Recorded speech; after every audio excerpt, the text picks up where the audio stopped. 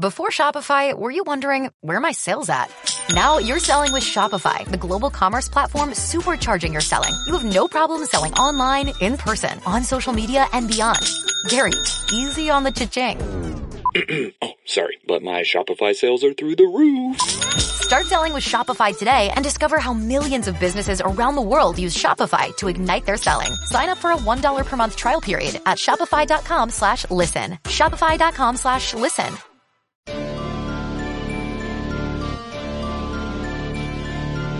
Are you searching for the best in online black radio? Then go to blacktalkradionetwork.com, helping you filter through the noise. Real talk, black talk.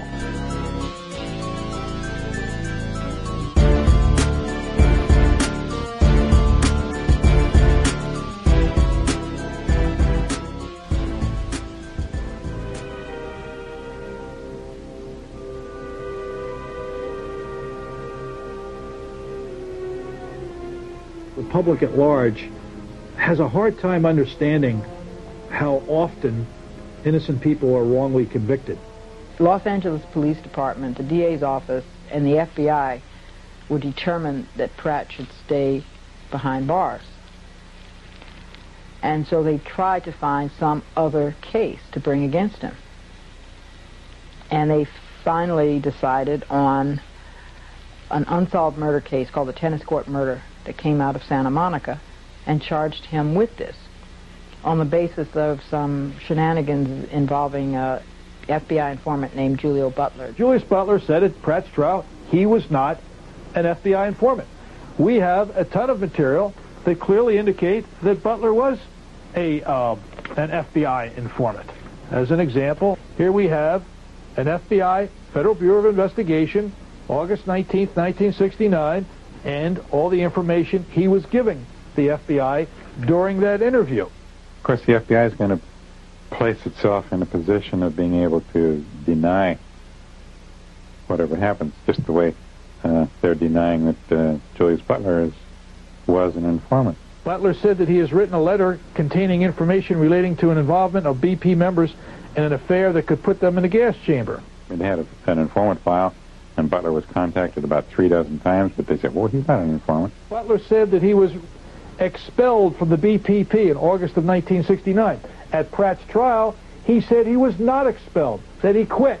Now, according to FBI's own records, their own telephone tap, they later realized that Geronimo Pratt was in Oakland at the time of the tennis court murder. The ballistics person came in and testified that the bullet taken from the victim did not match ballistically the barrel of the gun.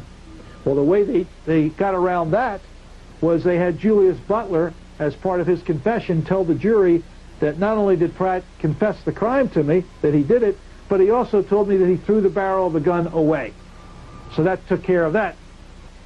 The counterintelligence program had successfully divided the Black Panther Party into two opposing groups, and the Newton group had barred any members of its group from having anything to do, speaking on the phone, talking to, and definitely not testifying in trial of the other group. Geronimo Pratt had been expelled. He was in the other group. And so almost all the people who had attended these staff meetings in which he was present, in which I was present, were unable, upon pain of being expelled from the Panther Party, to testify. This murder in Geronimo's case clearly was not Geronimo. Then those government agents need to be brought to justice. And that's the responsibility of people in this country at this point in time.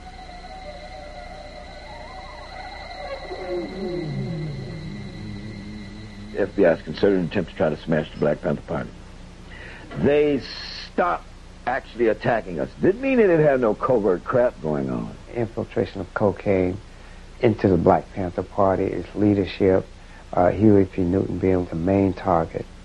And every once in a while I says, "Here, why are you snorting this cocaine? This ain't the thing." Now, I don't say this because I'm trying to destroy Huey's character. What I'm trying to tell people is you have to learn to know the whole truth. I had clear impression that chemical warfare would be utilized against the Black Panther Party. We had taken a position in our rules against anyone shooting heroin and narcotics found would be immediately dismissed from the Black Panther Party because we essentially were anti-drug in our operations. I'd say, in my analysis and reflection and research, that there were mind control operations run against the Black Panther Party as well as a lot of other operations, psychological warfare programs. And when I say chemical warfare, I'm talking about chemical substances like alcohol and cocaine. MK Ultra was what you might call a research program by the CIA to determine if psychotropic drugs, mind-altering drugs, might be used for intelligence purposes, either for chemical warfare, for the interrogation of intelligence assets, or the neutralization of targets.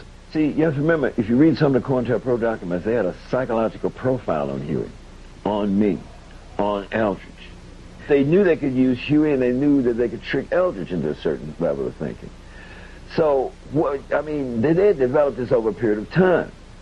Now, here we got a situation where you got some party members that talk to me that they believe Huey got duped in to, on a small scale level, methodologically destroying the party. And the party basically went from a people's organization to Huey's private army. That's basically what happened. It was agreed that I would run for mayor of Oakland, and then Huey insisted that Elaine Brown had to run for city councilwoman at large. We lose the goddamn campaign. And then I found out late May 1974, that Huey was trying to take over the drug trade in Oakland, California. So I said, Huey, the party is over. Context of white supremacy. Gus T. Renegade in for another broadcast, hopefully to share constructive information on the system of white supremacy. Today's date, Thursday, March 25, 2021. So I have been told. This is our fourth study session on Jack Olson, suspected racist. His biography of Geronimo Pratt, Last Man Standing. We are picking up on chapter 13. We are starting to get a lot more information about the case and the trial specifically, where Mr. Pratt was convicted of these 1968 this 1968 murder and then attempted murder. The husband, Kenneth Olson, survived. The audio segment that we heard at the beginning from the documentary film All Power to the People, which gives just a lot of really solid information on the Black Panther Party, the COINTELPRO tactics against the Black Panther Party, and many others, the American Indian Movement, Dr. Martin Luther King, Malcolm X, Vietnam, gives a great history of Vietnam and how that factors into all of this, and how the racist white supremacists used drugs not only to help neutralize the Black Panther Party, but black people in general of this era who were becoming politicized and trying to become less confused about what was happening to them, whom was responsible for the things that were happening to black people, non-white people all over the world. We talked about some of that last week and how a lot of the infighting with the party really,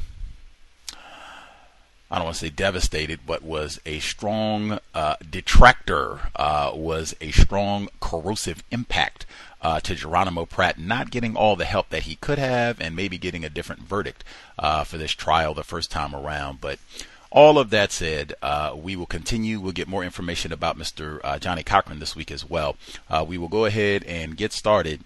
Last Man Standing, the tragedy and triumph of Geronimo Pratt.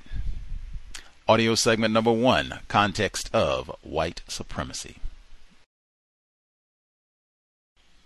Chapter 13, Enchained.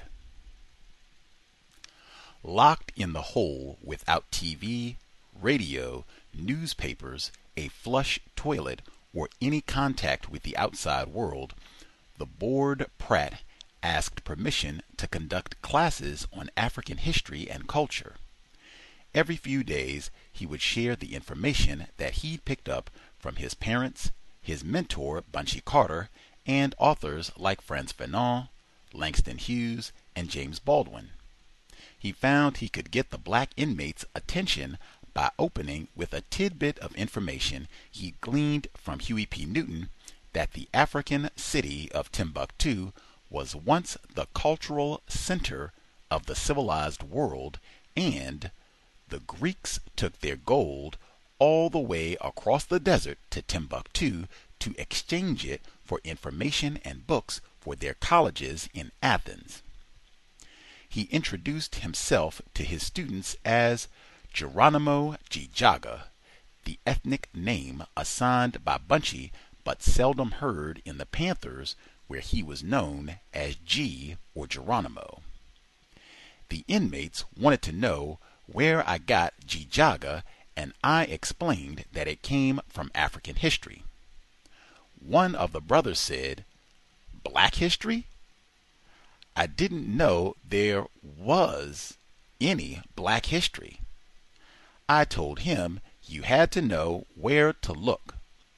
Some of the guys were hip that Geronimo was the name of an Apache chief, but I told them how Bunchy checked the etymology back through a dozen civilizations and found it started as a Nubian name written in hieroglyphics. I taught that the Jaga tribe were fighters, mercenaries. Slave traders never messed with them. They were too rebellious, wild, suicidal.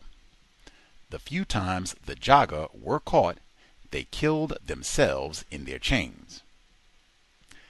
Like every pedagogical Pratt, from his maternal grandmother down through his mother and siblings, Geronimo had always enjoyed learning and teaching, and now he was imprisoned with Hispanics. He began boning up on old interests. Soon he was teaching Mexican history to Mexicans.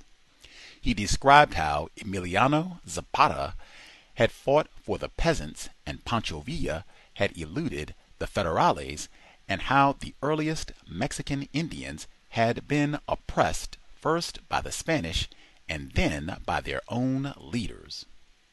The more I talked about the indigenous peoples, the more attention the Hispanics paid.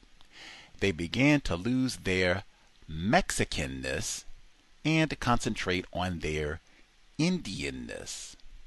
Their indigenous spirits were coming out. Then I would tell them about the biggest body of indigenous peoples on Earth, the human race, not including the guards. That always got a laugh. But the cell block educational sessions came to an end after a few months. Shackled, handcuffed, and barefoot, Pratt was driven from Los Angeles to the state facility at Tracy, an admissions center where convicts were screened, tested, and reassigned to prisons like San Quentin, Folsom, and Tehachapi. His head and facial hair were shaved for lice. "Now I'm clean-shaven," he joked to himself. Barbara Mary Reed is finally right. Without explanation, he was assigned to solitary confinement. At 4 a.m. on his first night, he was trying to sleep when he heard the electrically operated lock on his door click open. No guards were in sight. 2 Latino prisoners padded quietly toward his cell from the far end of the dimly lighted corridor. Geronimo stepped out and walked toward them at the same deliberate pace. He'd never been in a penitentiary, but he knew that some of the Hispanic and black convicts were at war. If this was a setup, he intended to die fighting. "Hey, man," he said, trying to brazen things out. "Y'all got something for me to read?" He saw the glimmer of a knife blade. There was no place to run. When the men were a few feet away, he decided that his only hope was to lunge for the shank. He was tightening his leg muscles when he heard a shout from one of the cells. He thought he heard conejo, the Spanish word for rabbit, then cabrones, the vilest insult, and then no, no, no. The intruders halted.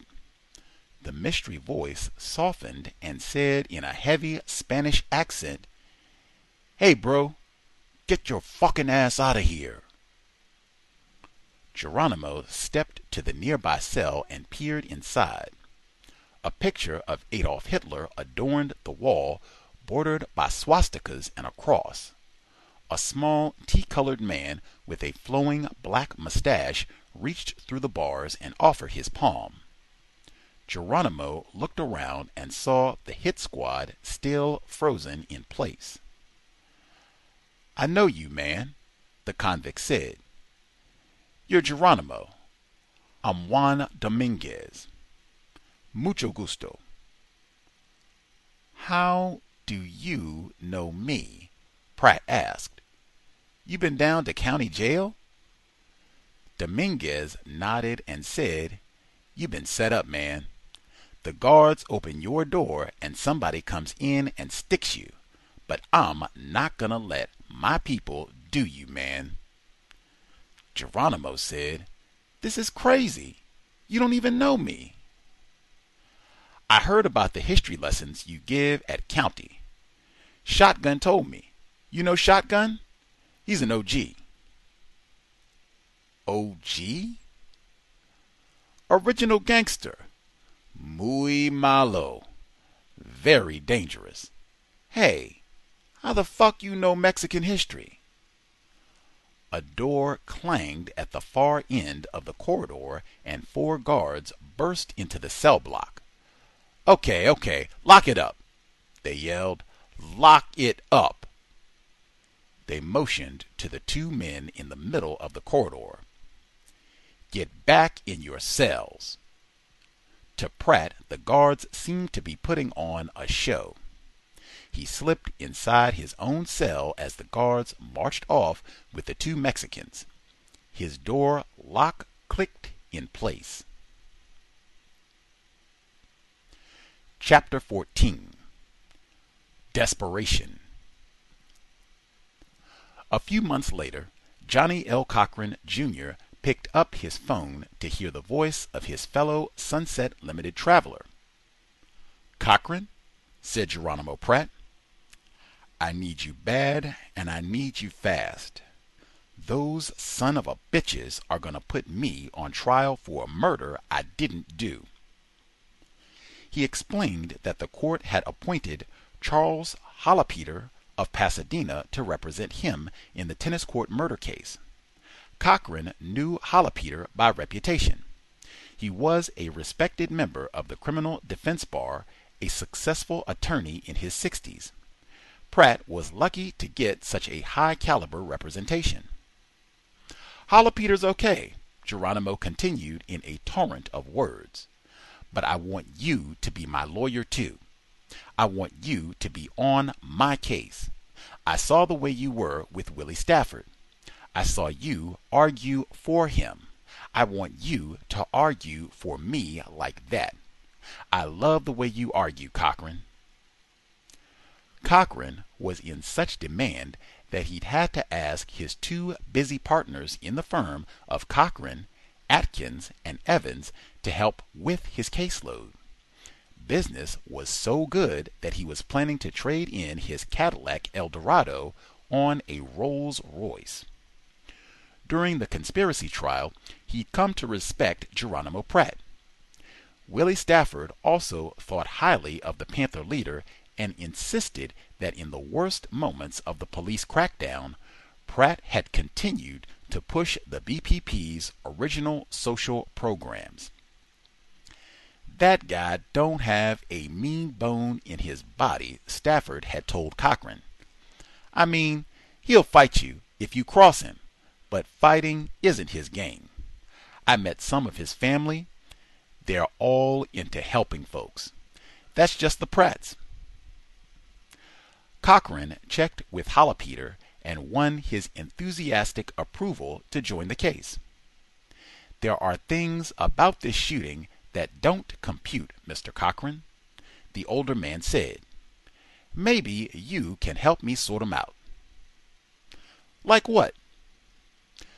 Well, the DA has 2 eyewitnesses, the wounded husband and a woman that runs a hobby shop up the street. Seems like their descriptions change every other day. I don't doubt their honesty, but I think they're being manipulated. Didn't they identify Pratt in a live show-up? There wasn't any. In Cochran's experience, police and prosecutors held live show-ups when they were sure they had the right man, but deftly bypassed the procedure if they were uncertain. Photo spreads and courtroom identifications were easier to manipulate. Holopeter said he also had concerns about the state's main witness, Julius Carl Butler. Geronimo claims he kicked the guy out of the party because he's an informer. Says everybody knew he was a paid agent for the LAPD and the DA and probably the FBI, but I can't get the DA's office to admit it. Shouldn't that have come out in discovery? Cochran said in a reference to the pretrial exchange of information and evidence. It should have, but it didn't. The prosecutor swears that Butler's clean. Who's prosecuting? A deputy DA named Kalustyan. Dick Kalustyan? He was in my graduating class at Loyola. Good. Maybe he'll be more cooperative with you. Cochran drove to the Hall of Justice and asked Kathleen Parker, the 66-year-old Superior Court judge assigned to the case, to add his name as counsel for Pratt. He'd made many appearances in her court, and they seemed to have good rapport. But this case would be different. I didn't know it at the time, Cochran wrote a quarter-century later, but I had just crossed over into a twilight zone of deceit, dishonesty, betrayal, and official corruption whose darkest corners have yet to be illuminated. He went from the judge's chambers to the Los Angeles County Jail for a sit-down with his new client, recently returned from the hole at Tracy. He found Pratt unusually agitated, his Creole drawl replaced by a jackhammer cadence and drive. "You know me, and you know I didn't kill that woman," he blurted out before they'd finished shaking hands. He began a rambling disquisition to the effect that he was a marked man. Somebody was out to get him, maybe the FBI, maybe the LAPD. I can't sleep at night trying to figure out they're framing me for murder. Cochran, you gotta help me, man. Geronimo, the lawyer said, gentling him down with a soft pat on the shoulder. Didn't you and I and Marva Zinman and a bunch of other guys just spend months and months proving who was out to get you and Willie Stafford and your wife and every other Panther? Didn't we prove it's the LAPD? It ain't just the LAPD, Pratt said emphatically. Then who is it? Cochran asked. Geronimo shook his head. I don't know, man, he said. I just don't know. Too many weird things been happening. Did you know I was set up at Tracy? For sure. 2 Mexicans. Middle of the night. The guards were behind it. A race thing? What's the difference? Dead is dead, Cochran. They had knives. the lawyer was thinking that Pratt wasn't the first client who thought the universe was against him. The reaction seemed to hit accused men as soon as they donned jail clothes and heard a steel door slam shut behind them. Every day after that, they were pushed around and insulted and injured and controlled so much that they went a little crazy. Prisoners routinely turned on their own lawyers. It was a risk of the profession. "Relax, friend," Cochran said. A deputy arrived to tell them that their time was up. "We've got a strong case. You may serve some time for that gun conviction, but you're not going down for murder." Together with Holopeter, Cochran decided to contact the high-ranking Panthers who could verify that Pratt had been in party meetings in Oakland on the night of the tennis court shootings. They called for assistance from the ad hoc Pratt Defense Committee, which consisted of Long John Washington, the Freeman brothers, Roland and Roland, several radical Los Angeles attorneys and their staffers, and the defendant's oldest brother, Charles, who'd quit his post with the computer company to throw his high IQ and financial resources into the battle to save his brother. The Defense Committee members made several stabs at reaching David Hilliard, Panther Chief of Staff, and Bobby Seale, co-founder of the party and Huey Newton's second in command. When they couldn't get through, they thought they were having typical long-distance telephone problems. But after a week, they realized they were being deliberately ignored. At Cochran's request, Pratt asked one of his Panther friends to find out what was going on. 2 days later, Geronimo phoned from jail. "Cochran? Forget about Seale and Hilliard and all those heavies in Oakland. Huey Newton issued another order. Anybody who has anything to do with me is a running dog capitalist motherfucker and will be expelled from the party forever. Forever. I'm now a pariah." "Well, other people must have seen you in Oakland," Cochran said. "Small fry. Drivers, secretaries, flunkies, the ones that kiss Huey's ass. They would never challenge him." "What about Kathleen Cleaver? Didn't you tell me that she was in Oakland that night?" "Yeah, Kathleen's cool, but she's in North Africa with Eldridge." With the murder trial set for March 1972, the defense attorneys sat down to consider the essential elements of the prosecutor's case as revealed in preliminary statements and pretrial motions. Kenneth Olson would identify Pratt as the shorter of the two gunmen. Barbara Reed would identify Pratt as the man who returned to her shop with a gun a few minutes before the nearby shootings. Julio Butler would testify that Pratt admitted complicity in the crime at least 3 times. A passing motorist would place a car that resembled Pratt's GTO at the scene. A forensics expert would affirm the markings on the murder cartridges matched markings on a gun that had been taken from the Panthers by police and might have belonged to Pratt.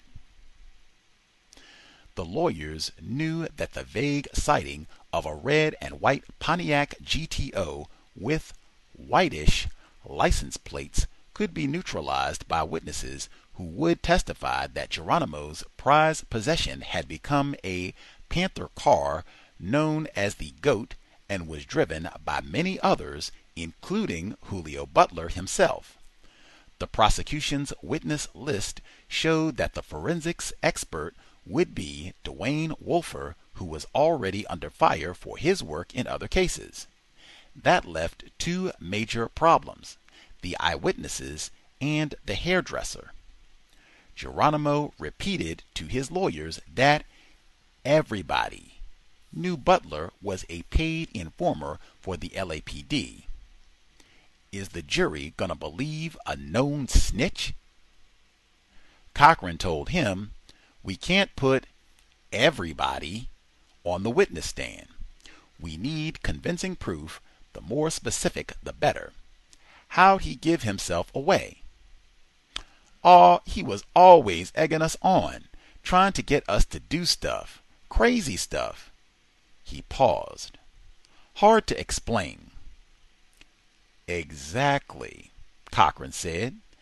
That's why it won't fly in court. We have to prove that the guy's an informer or he's gonna hurt us bad. At Cochran's request, co-counsel Hollapeter contacted Deputy D.A. C.O.W.S to ask if all evidence about the Pratt investigation had been turned over to the defense under the rules of discovery. Once again, C.O.W.S assured him that the answer was yes. Cochran was baffled when Hollapeter recounted the conversation.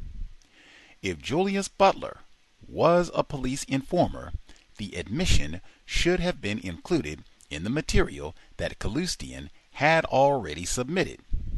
Cochran checked the discovery file again, but the hairstylist's name wasn't mentioned.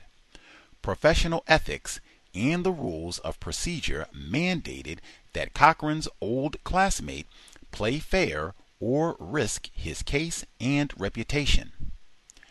Cochran remembered C.O.W.S as a bright, decent young student. They were among 40 survivors out of a starting class many times larger. The late word on C.O.W.S was that he'd become a skillful prosecutor whose legal talents were being wasted on picayune cases in Los Angeles backwaters like Torrance. People of California vs. Elmer Gerard Pratt was his breakout opportunity. Cochran wished his old classmate well. He hoped he lost with honor. His thoughts drifted back to Julius Butler. The man known as Mama and Mother was a businessman, a beautician, an ex-deputy sheriff, almost twice the age of the typical Panther. What did he have in common with the young hot bloods of the BPP? Cochran had sniffed out plenty of paid informers in his courtroom battles. They were a prime investigative tool of the LAPD, the FBI, and the DA's office, especially in matters involving black defendants. To Cochran, Julius Butler had snitch written all over him. But how could he prove it? The lawyer turned next to the sticky problem of the courtroom identifications of Pratt as the killer. There were sure to be at least 2 finger pointers, and both would be positive. Such witnesses always were. Do you see that person in this courtroom? Yes, sir. He's the man sitting right there. Every member of the legal establishment knew that such IDs were essentially meaningless as instruments of truth. Who else would a witness identify in the courtroom? The lawyers? A bailiff? But the accusations were effective theater. Cochran recalled that a friend, attorney Leo Branton, had attacked cross-racial identifications in winning an unexpected acquittal for the black revolutionary Angela Davis on charges of murder, kidnapping, and criminal conspiracy. He phoned his old mentor and spent the next 45 minutes taking notes on the latest scientific information about the effect of racial differences, hysteria, and stress on eyewitness testimony. You need some PhDs to testify, Branton concluded. There's a lot of new data. He said he knew just the man. Chapter 15, The People versus Pratt. The tennis court murder trial opened with a rancorous discussion in the judge's chambers. Bailiffs cited the melee in the conspiracy trial and insisted that the ringleader, Pratt, be kept in shackles and handcuffs for everyone's safety, especially theirs. "I was at that trial," Cochran said forcefully. "There was blood on the floor, and it came from our clients. The deputies were the ones with the guns and clubs." Charles Hollapeter argued that visible restraints would prejudice their client in the jury's eyes. As a compromise, Judge Kathleen Parker, a thin-faced woman who wore her gray hair pulled sharply back, ruled that the defendant would be shackled whenever he was in the adjoining holding cell. In the presence of the jury, he would be unchained. At 11:15 a.m. on Wednesday, June 14, 1972, Deputy D.A. Richard Kalustyan stood up to make his opening statement. Before he could start, Cochran was on his feet. He spotted Barbara Mary Reed staring at Geronimo from the first row. He suspected that she was being prepped for the eyewitness identification. By the time she took the stand, she would be able to describe every pore on the defendant's face. At the outset, Cochran told the judge, "We would make a motion to exclude any witness who may be present save the investigating officer, Your Honor. I would ask that any witness present be excused." The judge ordered Reed out.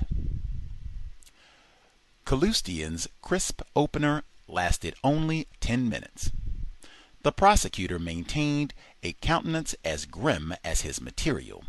His heavy black eyebrows, thick shock of black hair, full black mustache, and hawkish nose producing a saccharine look that seemed to command the jury's attention. He retraced the steps of Elmer Pratt and a man named Tyrone from the hobby center to the tennis court to a car that resembled Pratt's GTO. He told the jurors the culprits were to remain unknown until August or September of 1970, when a certain letter was uncovered. A year previously, in August of 1969, at a time when Julio Butler was still a member of the Black Panther Party, a rift occurred between Julio Butler and the other members of the party. His life was threatened. He decided that he would commit what he knew to paper. Among his many topics were the tennis court shootings. He delivered the letter to a community relations officer, Sergeant Rice, and asked that the letter not be opened at all. He felt it was an insurance policy. But the letter was opened a year later at a police department disciplinary hearing, Kalustyan explained, and that's the first time, the first lead in the case. Subsequently, Kenneth Olson and Barbara Reed identified Elmer Gerard Pratt from a series of mugshots. A forensics expert connected a gun believed to be the defendant's with the cartridges recovered from the tennis court, and an indictment was returned. This is the people's evidence. Thank you. Hollapeter and Cochran waived opening statements, and Kalustyan called his first witness, Barbara Mary Reed. In the middle of her dramatic account of events on the murder night, he asked, almost as an inside, "By the way, do you see in the court the shorter of the two gentlemen that was in your store that night?" The jurors watched attentively as she replied, "This gentleman on my left at the end of the table." "Is that the gentleman in the striped shirt?" "Yes." Kalustyan held his hand over Pratt and said, "The gentleman I have my hand over?" "Yes." In looking at Mr. Pratt today, the prosecutor continued, what is it about him that enables you to say that he was in your store on the 18th of December, 1968? The woman answered in slow, emphatic terms, I remember his face thoroughly, exactly everything about his features, everything about him, his haircut, the shape of his head, his eyes. She said he'd had a full head of hair and a widow's peak. When Kalustyan asked if she'd noticed any marks on his face or scars or anything, the judge sustained Cochran's objection that the question was leading and suggestive. The prosecutor took another approach. Question: You have indicated that when you were talking to Mr. Pratt, you were standing face to face talking with him. Is that right? Answer: Yes. He was about the same height I am. Question: And did you get a look at his face as you were standing? Answer: Yes. I was face to face with the man, and what drew my attention to him, one predominant feature, well, indirectly a feature, was a scar on his forehead. Question: Where was the scar? Answer: Between his eyes on the lower part of the forehead, above the eyebrows.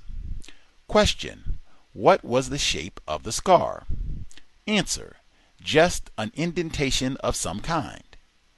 Question: Well, was it a long scar? Answer: More round than anything else. A few minutes later, Kalustyan returned to the same subject.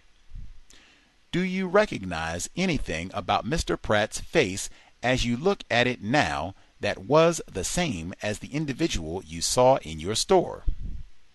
Yes, the woman answered. Tell us, please, what? Well, as I said before, the scars on his forehead seemed to draw my attention. Cochran made a note. It's scars now? Plural? He realized that the woman was improving her description as she testified. Every attorney was warned about this phenomenon in law school. It was called filling in memory or evolution of testimony, and had sent many an innocent to prison. Kalustyan finished his examination by asking, Is there any doubt in your mind as you view Mr. Pratt now that he was in your store at about 8 p.m. on December 18th, 1968? The positive woman replied positively, There is no doubt in my mind. In a lengthy cross-examination, Cochran tried to point up a pattern of police manipulation of a witness who appeared only too glad to be manipulated.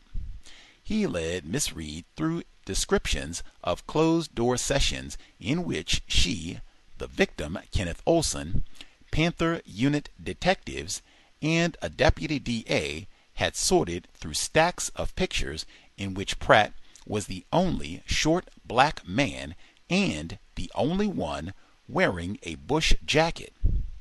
He showed that she'd been inconsistent about the killer's attire and facial hair and had originally failed to mention any scar or widow's peak. She was now as positive that his shoes had been tan as she'd once been positive they were black. She flatly contradicted some of her grand jury testimony, which had been equally self-assured and emphatic. Nor did she ever seem bewildered or uncertain of her answers. She said she couldn't remember whether Pratt had a goatee or mustache. He was wearing both in court. Then corrected herself and insisted that he'd been clean-shaven, bringing her testimony back in line with her original report. She denied that she told Santa Monica police that the gunman wore an Eisenhower-type jacket and now insisted that it was a safari or bush jacket. She explained with her usual certitude that the officer who'd taken her original statement must have misunderstood her. So had the police employee who created a composite at her direction within 24 hours of her exposure to the men in the hobby shop. Somehow, police technician Margaret Morgan had omitted the scars. Reed testified again, referring to them in the plural. Cochran marveled at the spectacle of a respectable, middle-class shopkeeper busily distancing herself from a composite that she herself had generated. Malleable witnesses were a prosecutor's dream. Through his cross-examination, Cochran deliberately kept his voice low. Jurors didn't like to see female witnesses bullied except on TV and tended to hold such tactics against the client. He said, "You told us earlier that one of the things that helped you remember this man was the fact that he had a scar above his nose between his eyes. Is that correct?" "Yes," she replied. "Now, you never told Detective John Eckstein, the original investigating officer, about this scar on his nose at the time you talked to him in December of 1968, did you, ma'am?" Mrs. Reed ignored the question and said, "I did tell Mrs. Morgan." Question. The question was, did you tell Detective John Eckstein? Answer. I don't remember if I told him, but I told her because of the composite. Question. Well, in the composite, I'd like you to look at it again and see if you see any scar placed on suspect number 2 over his nose. Do you see any scar there? Answer. I told her, sir. Whether she put one there or not, I can't help it. Question. There is no scar contained on this composite, is there? Answer. No, but I definitely told her.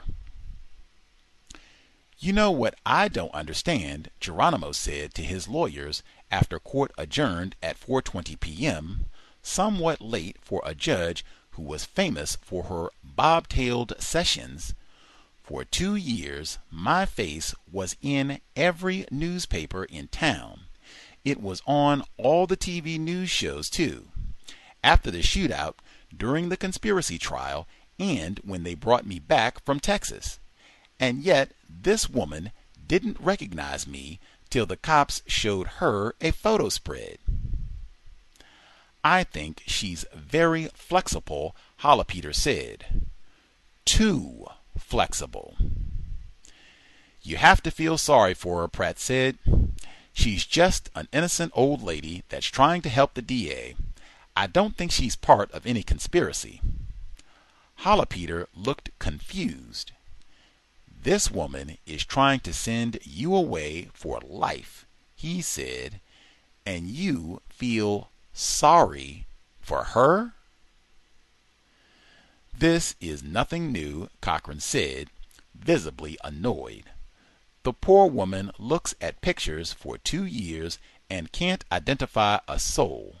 Then the cops call her up and say, "Come down and look at some new pictures." They lay out a corrupt photo spread. She studies the faces with her husband and Ken Olson. The cops drop some hints and, hey, look, that's him right there. Now she's got to help the prosecutor take the killer off the streets. The guy's guilty, isn't he? The cops said so.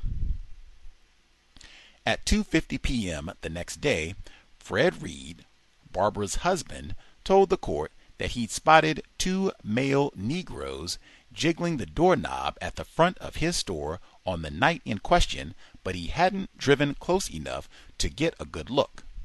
He said that he lost sight of them as he circled the block and then saw them turn into the Radio Shack parking lot where, One car there had a light top and a dark bottom. Asked directly if he was able to say that Geronimo Pratt had been one of the two, he answered without hesitation, "I can't say whether or not he was, no." Cochran had started his cross-examination when C.O.W.S said, "Excuse me, counsel, may I ask one further question?" He asked the witness how he'd known that the two men in the parking lot were the same pair he'd seen at the front of his store. "Well," Fred Reed answered, "one of them had a safari jacket on." Cochran jotted down safari. In bed the night before, he'd reread the 244-page grand jury transcript. Fred Reed had described the shooter's apparel as a light-colored windbreaker, a trench coat of some kind. Apparently, the prosecution witnesses had been warned of the need for consistency, and safari jacket had been selected as their preferred description throughout the trial. As though C.O.W.S sensed Cochran's cynicism, he quickly asked, "How do you know to call this a safari jacket?" "Oh, the old movies," Reed replied. "You see these actors wearing jackets like that, and we call them safari jackets, I guess." C.O.W.S said, "I see." On cross-examination, Cochran emphasized the sartorial revisionism in the hope that the jury would catch the scent of collusion. Jurors were notoriously unfriendly toward rehearsed testimony. "Now you used this term, safari jacket," he said to Reed.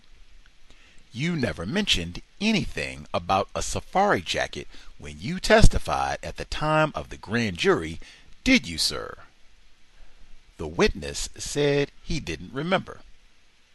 Cochran began a set of questions aimed at suggesting overly intensive pretrial rehearsal. "Did you discuss this case with Mr. C.O.W.S prior to testifying here today?" "You haven't talked to him at all." "Did you talk to him yesterday?" "Did you talk to your wife about her testimony yesterday?" "Didn't say a word to her about it." "She never mentioned anything to you." Every question produced a terse no. Cochran left the matter to the judgment of the jury and said, "I have nothing further of this witness at this time." Kenneth Crimson Olson, a dark-haired man whose mustache and goatee flowed together in a perfect oval, took the witness stand, carefully spelled out his name, and launched into a vivid description of the events of December 18, 1968. Once again, C.O.W.S introduced the in-court identification almost offhandedly. Olson had just finished quoting one of the gunmen as saying, "Yeah, man, this is a stick-up. We want your bread or we're going to burn you. Come on, put your hands up," when C.O.W.S asked if he noticed either of the two killers in court. "Yes, I do," the school administrator responded. "Would you so indicate, please?" "Yes." Olson raised his hand and pointed. The man sitting next to Mr. Cochran. "The gentleman I have my hand over?" "That's correct." Cochran had a special reason for being contemptuous of the exercise. 3 months earlier, Kenneth Olson had been escorted into the courtroom by an LAPD detective during a routine proceeding at which Olson's presence was not required. Like Barbara Reed, the school administrator had appeared to be studying Pratt's face. Cochran had wondered at the time, why are they giving him a preview? After the day's proceedings, Cochran consulted with Pratt in the county jail's attorney room and found him on the edge of desperation. "I didn't kill this woman," Cochran said. He said, shaking his head, "I wouldn't do that. It's not my style. This whole case is about something else." The attorney said, "Oh man, what is this about except this crime? You are innocent, but you're really being paranoid. You'll see. They're after me, and they're going to do whatever it takes to get me." Later, Cochran wrote, "As much as I liked and respected Geronimo Pratt, I refused to follow him into his never-never land of official plot and governmental conspiracies. Time to get back to work, I thought as I walked back to my car. Time to rejoin the real world. I had faith in the rule of law. I trusted in the integrity of my old classmate, Richard Kalloustian. He was a stand-up guy. We wore the same school tie. Geronimo Pratt and I were about to learn which of us was living in a dream world." Chapter 16, Guilt Feelings. In court the next day, Geronimo was in slightly better spirits. Cochran had given him a pep talk about the way the justice system lurches along but usually reaches the right conclusion. But he wondered how many indignities and slanders he would have to endure and how long he would have to lie awake in the hole, waiting all night for the metallic click that meant he'd been set up for execution again. His attorneys had instructed him to think of himself as their co-counsel, to use his own wits and brains to help them analyze the prosecution testimony and develop fresh lines of attack. Hollapeter had handed him a pencil and a legal pad and advised him to take notes. But all Geronimo wanted to do was stare at the grizzly on the green California state seal and beam himself into a cloud. He felt alternately perplexed, hopeful, angry, disoriented, his emotions changing minute by minute. The central theme of his life had become, who is out to get me? Who is behind all this? He cringed as his name rattled across the well of the courtroom like incoming machine gun fire. There were moments when he almost felt guilty. When Kenneth Olson pointed him out, he felt as though he'd been hit with a sledgehammer. He wanted to scream, "Not me, you stupid son of a bitch! Not me!" Then he wanted to comfort the poor man and tell him he knew how it felt to lose comrades and lovers, and how sad it was that he'd suffered so much and in so many ways. From earliest childhood, Geronimo had never been able to hold a grudge. He wrote on his yellow pad, "Ken, brainwashed?" With the shooting victim on the stand, Cochran and Hollapeter decided to hold their objections to a minimum. No matter what the jurors thought about Pratt's guilt or innocence at this early stage of trial, Ken Olson came across as a sympathetic figure. He testified that the police had shown him sets of pictures of possible suspects 7 or 8 times, starting in Santa Monica Hospital the day after the shootings. He said he'd picked out some black men who were similar to the tennis court killers, but had never made a positive ID. In December 1969, he said he picked out a person who had strong similar features. There'd been another lineup a few days later, and I identified the person at the lineup that I had seen in the pictures as such. and I told Detective Eckstein that while there was a possibility, I didn't feel I could really make an identification of that person because I didn't feel, really, it was the person. Kalustyan abruptly turned to another subject as Cochran said to himself, Olson sure used a hell of a lot of words just to say that he went to a live lineup but couldn't make an ID. What's the guy hiding? He scribbled, 1269. No ID? The interrogation turned to the 16-picture spread in which Olson had identified Geronimo Pratt, number 13, the only one wearing a bush jacket. I felt that this definitely did look and appear photographically to be one of the assailants, the school administrator testified, and that while I didn't think I could make a positive identification from any photograph and had expressed this to the police department, I felt that that was a picture of the person. Kalustyan asked, was this the first time that you felt you had seen the person? Yes.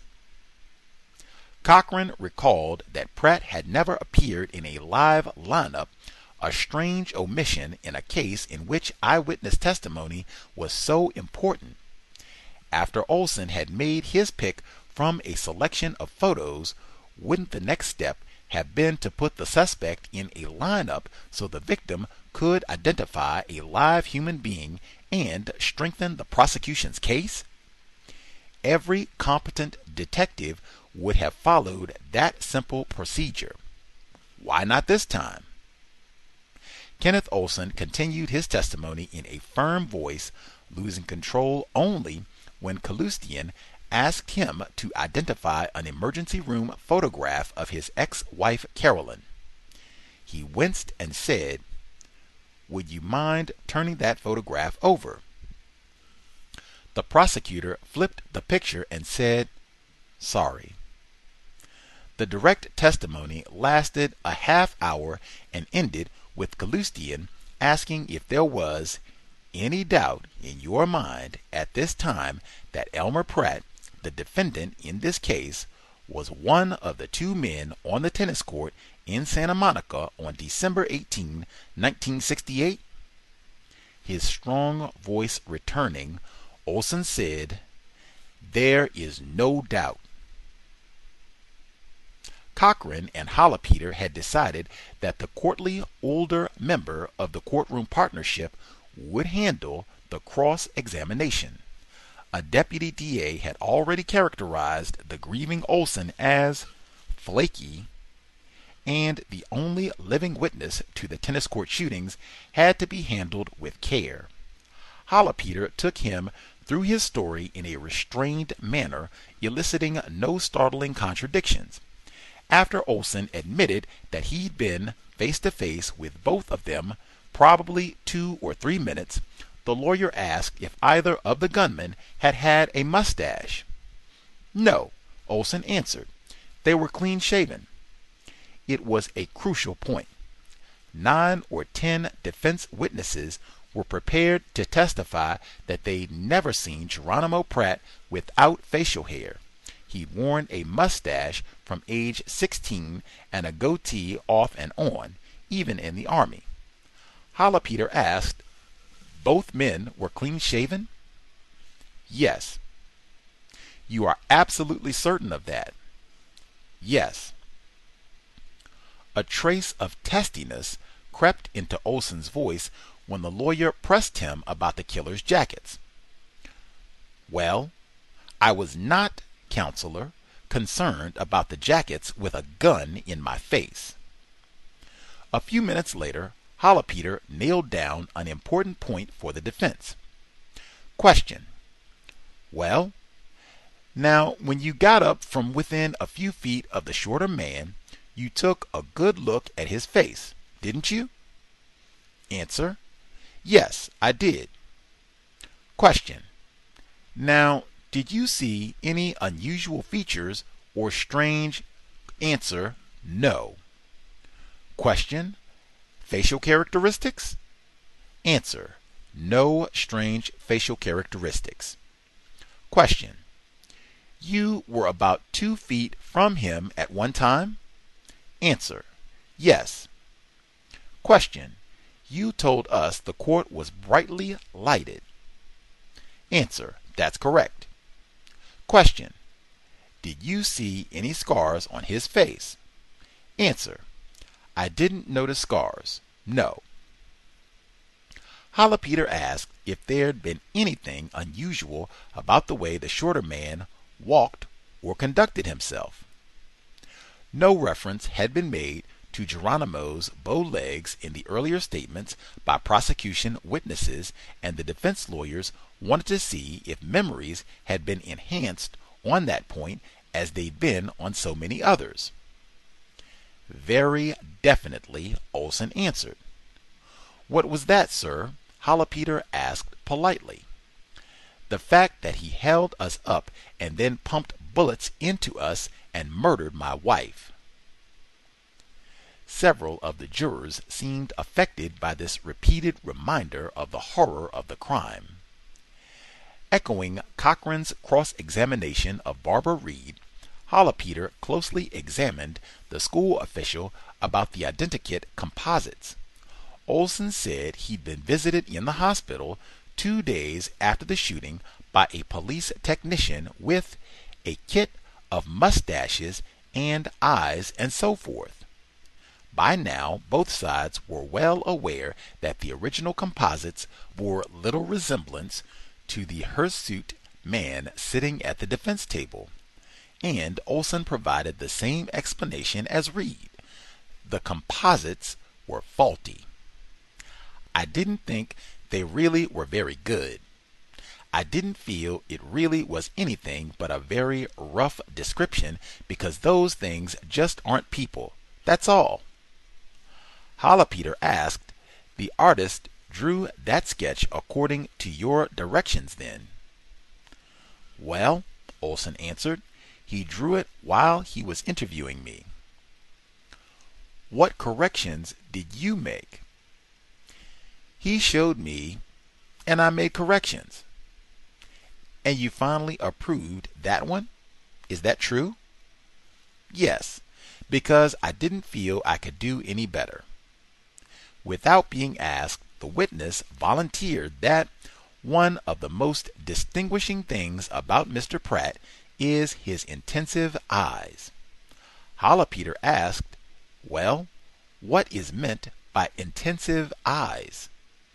Well, they are very piercing and very penetrating, and are they wide set or are they narrowly set? Are they close together or far apart? I'd say they are neither. Are they deep set eyes, that is, sunk back into his head? No. Are the eyes protrudent? Olson seemed frustrated at his own inability to define what he meant by piercing and penetrating. Well, he said after a pause, I didn't feel that there was anything in his eyes or in his face he doesn't have a big scar or he isn't built in an unusual way, but I can remember his face. Does he have any scars? Not that I have noticed. Hollapeter was pleased to elicit this second inconsistency about scars and said, I have no further questions. Alrighty, so we will pick up there for Chapter 17, The Helpful Witness. Context of white supremacy. If you have thoughts, observations, questions on the first portion of the reading, the number 720-716-7300, the code 564-943#. Press *61 if you would like to participate. Number again, 720-716-7300. The code 564-943 pound. Press star 61 if you would like to participate. Email address untiljustice@gmail.com. untiljustice@gmail.com. Have email to get to. I'll start with that and then we'll get to the callers. Before we get to the email, we do have a correction from last week. Thomas in New York got us again. So last week he mentioned that Jamie Foxx is playing Geronimo Pratt in a film that had been released. We were kind of surprised. I was very surprised. I think some other folks were as well. That like, wow, this film has been out. Anthony Mackie's in it, and we didn't even hear about it. We didn't see it. The film Signal Hill has not been released. That's why we haven't heard about it or seen it. Internet Movie Database. They are generally reliable about things related to motion pictures, entertainment.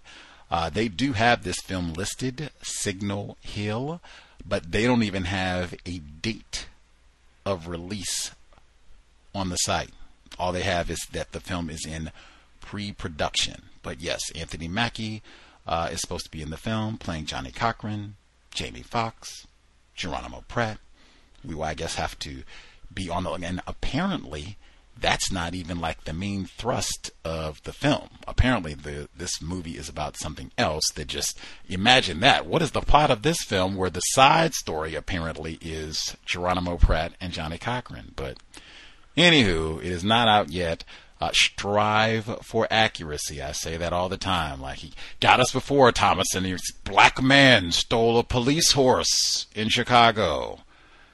Strive for accuracy. All right, on to the emails. Let's see. One of our investors wrote in, first set of notes, Enchained. Number one, soon he was teaching Mexican history to Mexicans. They began to lose their Mexicanness and concentrate on their Indianness. Mr. Fuller posits that so-called Mexicans are just Native Americans. Maybe referring to them as Mexicans is a tactic used by racist man, racist woman, or Spaniards in order to separate them from the original inhabitants of the geographic area known as Mexico. Could be. I've heard Mr. Fuller talk about that before. Next chapter, desperation. A few months later, Johnny L. Cochran Jr. picked up the phone. Said Geronimo Pratt, I need you bad, and I need you fast. Geronimo saying that to him. Given Pratt's probable limited resources, unlike O.J., I wonder how his defense fees were paid. That is a good question. I am under the impression that Johnny Cochran might have worked this case pro bono, meaning that he was not being directly compensated a whole lot. Like, they got a big, I won't say retract. They got a settlement for millions of dollars. I believe something in the neighborhood of maybe $4 million. I'd have to go back to get the exact figure, but I mean, for 27 years in greater confinement, where you did not commit the crime and they knew this, that's not a big figure. All of that said, but yeah, I think he might have not been even getting a whole lot of money. So, yeah, we'll have to see. Like, Johnny Cochran, the legend. Next.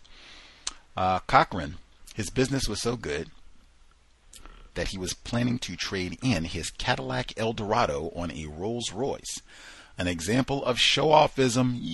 In 1979, Mr. Cochran was pulled over in a traffic stop in his Rolls Royce at gunpoint by LAPD with his 3 daughters in the back seat. I think he had vanity plates with his name on them when they were questioning him about whether or not he actually owned this vehicle. You mean the vehicle with the plates that say Cochran? I think it had his like initials or something like that. JCJR, I think that's what he had on it. JC.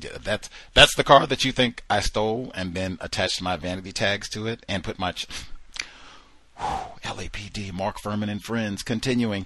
Number 3, Holla Peter said he also had concerns about the state's main witness, Julius Carl Butler. Geronimo claims he kicked the guy out of the party because he's an informer. The following is a newspaper headline. Past haunts ex-Panther in new life. Julius Butler's testimony helped convict Geronimo Pratt of murder. Now the First AME Church official's prominence upsets some who say Butler was an FBI informant, a claim he denies. I read that report, and look at the date. This is Los Angeles Times, May 24th, 1995. I know this was not on the front page of the LA Times because what was happening at that time, May 1995, Orenthal James Simpson, that would still be the prosecution. That would have been, I think, right after they had like Dennis Fung and their criminologists coming and bumbling and, oh, we made all these errors and, oh, how did the blood not get taken and all that stuff. So that's what was been going probably a little bit after that as the prosecution's case is winding down literally and figuratively. We've not quite yet got to the glove, right? May 1995 when all that happens. But I read this newspaper report when Mr. Butler is talking about, no, I'm not an informant at this. And he's like a high standing member at this congregation. Crazy the system of racism. Number 4, the Defense Committee members made several stabs at reaching David Hilliard, Panther Chief of Staff. When they couldn't get through, they thought they were having typical long-distance telephone problems. But after a week, they realized they were being deliberately ignored. Oh, no, I got to give a sound effect. I'm wounded. Let me get the switchboard so I can do it proper. Oh my goodness. I needed a good laugh for today. Let me do it proper. So you heard all of that. They thought they were having, I got choked. He thought they were having phone problems and all the rest, and it turns out that is not what it is. We have got conflict between black people. So all of that, he writes, black brothers, black sisters. Oh, let me just play the clip. I'll just play the clip because this is what he said. Black brother hell. There we go. Oh, I'm so wounded. In fact, if you watch the documentary Vanguard of the Revolution, it was on PBS maybe 2016, I think, one of Spike Lee's proteges, black filmmaker.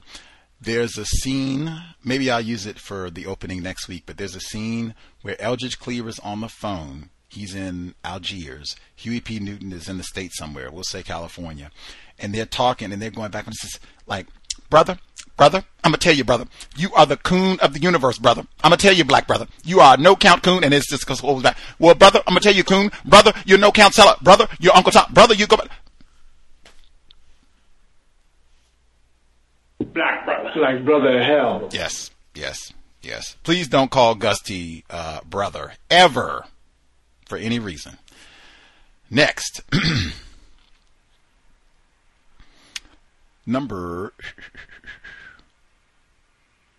Next chapter, The People vs. Pratt. Number 1, Holla Peter and Cochran waived opening statements, and Kalustyan called his first witness, Barbara Mary Reed. From a tactics standpoint, I found this interesting and wish the author had provided more information regarding the reason for not making an opening statement.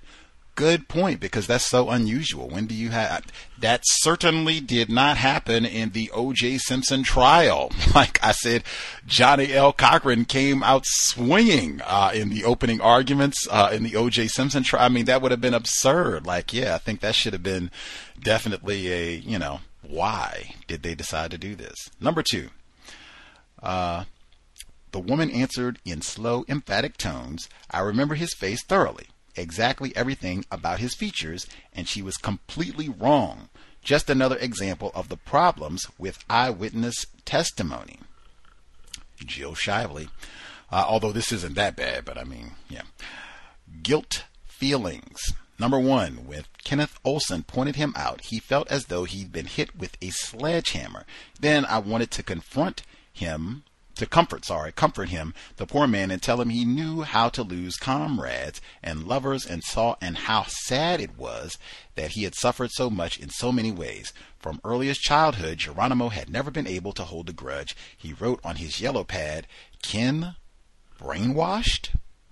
I found this an interesting passage, possibly an illustration of non-white victims' confused state leading to sympathy for an oppressor. Wow, if ever a time, Stockholm Syndrome. I think that would be 3 consecutive books, right? Because that was encased.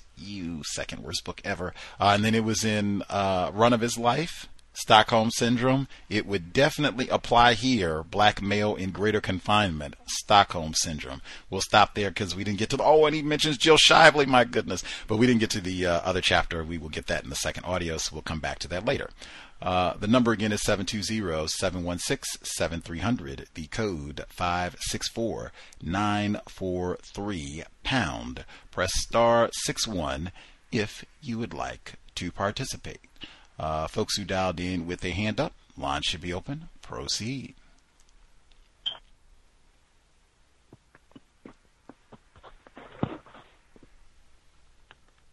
Can I be heard? Mo in Dallas. Yes, sir. Thank you, sir. Thank you. Greetings to listeners and callers. Thank you for this session. I'll start with Johnny Cochran because you did pose a question, and this is just in hindsight. We are viewing these books from an analytical standpoint, and I feel like maybe when it comes to Cochran and him waiving the opening statement, I think in the case of Pratt, if I'm correct, this was before the O.J. Simpson trial, and I believe he was maybe more confident in his ability and more confused about the system in which he was in at the same time. And I just thought he was I think maybe he was relying on his faith in the justice system. My note, Johnny Cochran not believing Pratt. Victims that are more confused about white supremacy and they possess some sort of credentials in the system are very difficult to convince that the system is working in the manner in which it is working. So the text stated how he was kind of, I don't want to say downplaying, but he was he wasn't as concerned as Pratt was, and in my opinion, Pratt was less confused. And I guess when you are the subject in which the system is working against you, you tend to be less confused about what exactly is happening. But it can be written off as you're being paranoid and things of that sort. Let's see here. What is this? This guy doesn't have this was earlier in the reading. This guy doesn't have a mean bone in his body. Having a positive reputation did work to Pratt's benefit. People knowing him not to be violent, and then or just having a violent nature. I'll say it that way. And then cross-referencing that with his family. And him coming from, I guess, a helpful sort of stock, or a stock that promotes, being positive and helpful. That was definitely to his benefit. Pratt feeling sorry for the first ID witness. I wonder if she, the witness, would have been offered as much leniency if she was a black woman in the courtroom. To just kind of recant and restate and, just kind of come up with new details, as the proceedings went on. And Pratt being angry with Ken Osing and then feeling sad for him. I also noted that. And I believe this is just my conjecture, I believe his conflicting, views on the person, Ken Osing, had a lot to do with his parents. He had a very forgiving mother, if you will. And his father was kind of, his father dealt in the realm of, respect and doing right by people. So I just thought those were very interesting character traits that he possessed. It is a form of Stockholm syndrome, and it is very sad. Just to know that he can be on trial and still find sympathy for people that are pointing him out as a guilty person when he knows he's not guilty. Thank you. I mute my line. Much obliged, Mo in Dallas. Johnny Cochran, I think, admits that he was still learning at this time. Absolutely. Still learning. We will hear that in the book, him confessing, man, I was still learning. Like, wowzers, I should have been listening to Mr. Pratt and Woody. But that's, lots of us, hey, we are still learning, trying to figure it out. And sometimes it can be difficult to believe the depths of racism, white supremacy, man. Confusion is lethal. That, and can I be heard? Applied that to the opening statement as well, that, hey, maybe since he was still learning, maybe that factored into the, decision. Jalapeno was there too, though, right? He was experienced. There had to be a group thing, maybe, them deciding no opening statement. We'll see. Retired firefighter? Yes, sir. Excuse me for interrupting. Greetings, Gus, and to everybody. Yes, I had all the while, ever since the two parties met, attorney and client, Johnny Cochran and Geronimo Pratt, that there was one problem between the two. I would say, joining in on the conversation, is that there wasn't a whole lot of counter-racist ideology in a scientific form that was available at that time. Specifically, there were some, books on the general subject of racism or close to it, but nothing really scientific during that time. So when Geronimo and even Geronimo had an understanding that some really crazy things were going on, but he couldn't really describe it. Even before that, Malcolm X had a thought pattern that was he couldn't really put his finger on it. This has been going on since Marcus Garvey, actually, and so the client couldn't really explain it to his attorney, and so therefore the attorney, who was not familiar with what he was talking about, was just saying, oh well, maybe it's just some thoughts, but there's nothing to that. I have a little bit of experience of being around attorneys and how they think, in some cases, and I guess it has something to do with the schooling that they go through, as far as, something called logic is concerned. I think they teach that to attorneys also. And so that right there in itself is a problem. And that certainly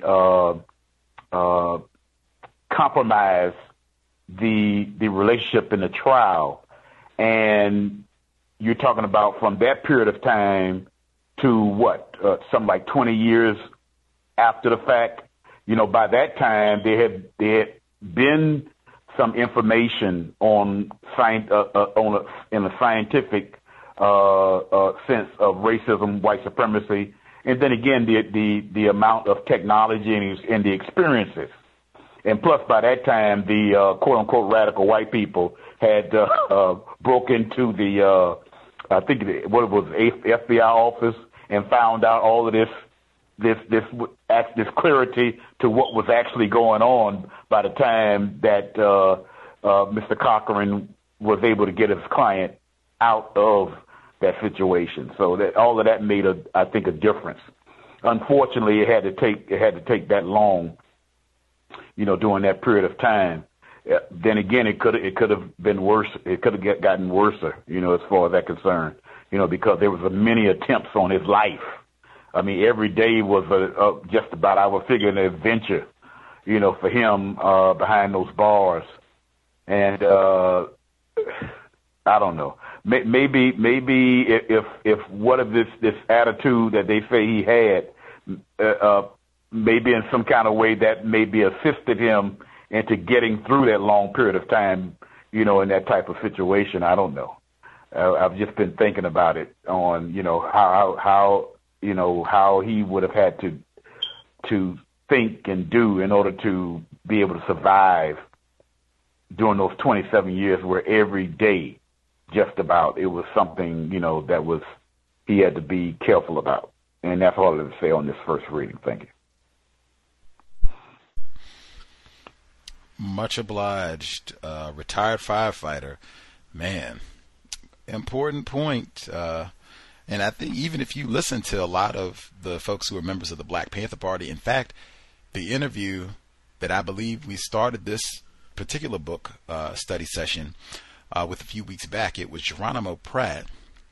He was talking about COINTELPRO, and he was saying, I don't think this has been studied enough. I don't think people really understand. And this was him saying this even after he was released from greater confinement. You will hear Bobby Seale, Geronimo Pratt, Minister Malcolm. In fact, you will hear it in this book about, we're in like 1970. You'll hear it in this book about 15 years later. Huey P. Newton and Geronimo Pratt end up in greater confinement together. And so they're still trying to piece together, like, what did they do? What were they doing? Like, oh man, they did. So I'm for it, but I mean, that's coming way down. Like, even the non-white people who we think are not confused are still confused. Like Bobby Seale, and you'll hear all of them saying, man, we thought we knew like what white people were up to, but we didn't have a clue. Even Geronimo Pratt, like, man. So yes, Johnny Cochran still learn. Keep that in mind. Like, wow, if we had read these correctly chronologically, like, ooh-wee. The Johnny Cochran we hear at O.J. Simpson, greatly influenced by Johnny Cochran and Geronimo Pratt. And I really, especially if you read Journey to Justice, that book was published after the O.J. Simpson trial. And I think he spends a lot more time talking about Geronimo Pratt in that book than he does O.J. Simpson. Like that. Well, maybe that's not true. Yeah, maybe that's true. But he does start the book with the Geronimo Pratt. He spends a lot of time talking about Geronimo Pratt in that book. It's only about a third of it is about O.J. Simpson. But I mean, it is very, and he said it. Johnny Cochran said the most important case of his life is the Geronimo Pratt case. I suspect he might not have got too much money. I think it from what we're reading here, I think it probably had an extraordinary impact on his life, how he practiced law, like Journey to Justice. Read the book, like change everything about everything, getting a better understanding of racism, white supremacy, what it is, how it works. You'll hear how he sounds once we get to the end of this book too. Let's see. Other folks who dialed in with a hand up. Let's see.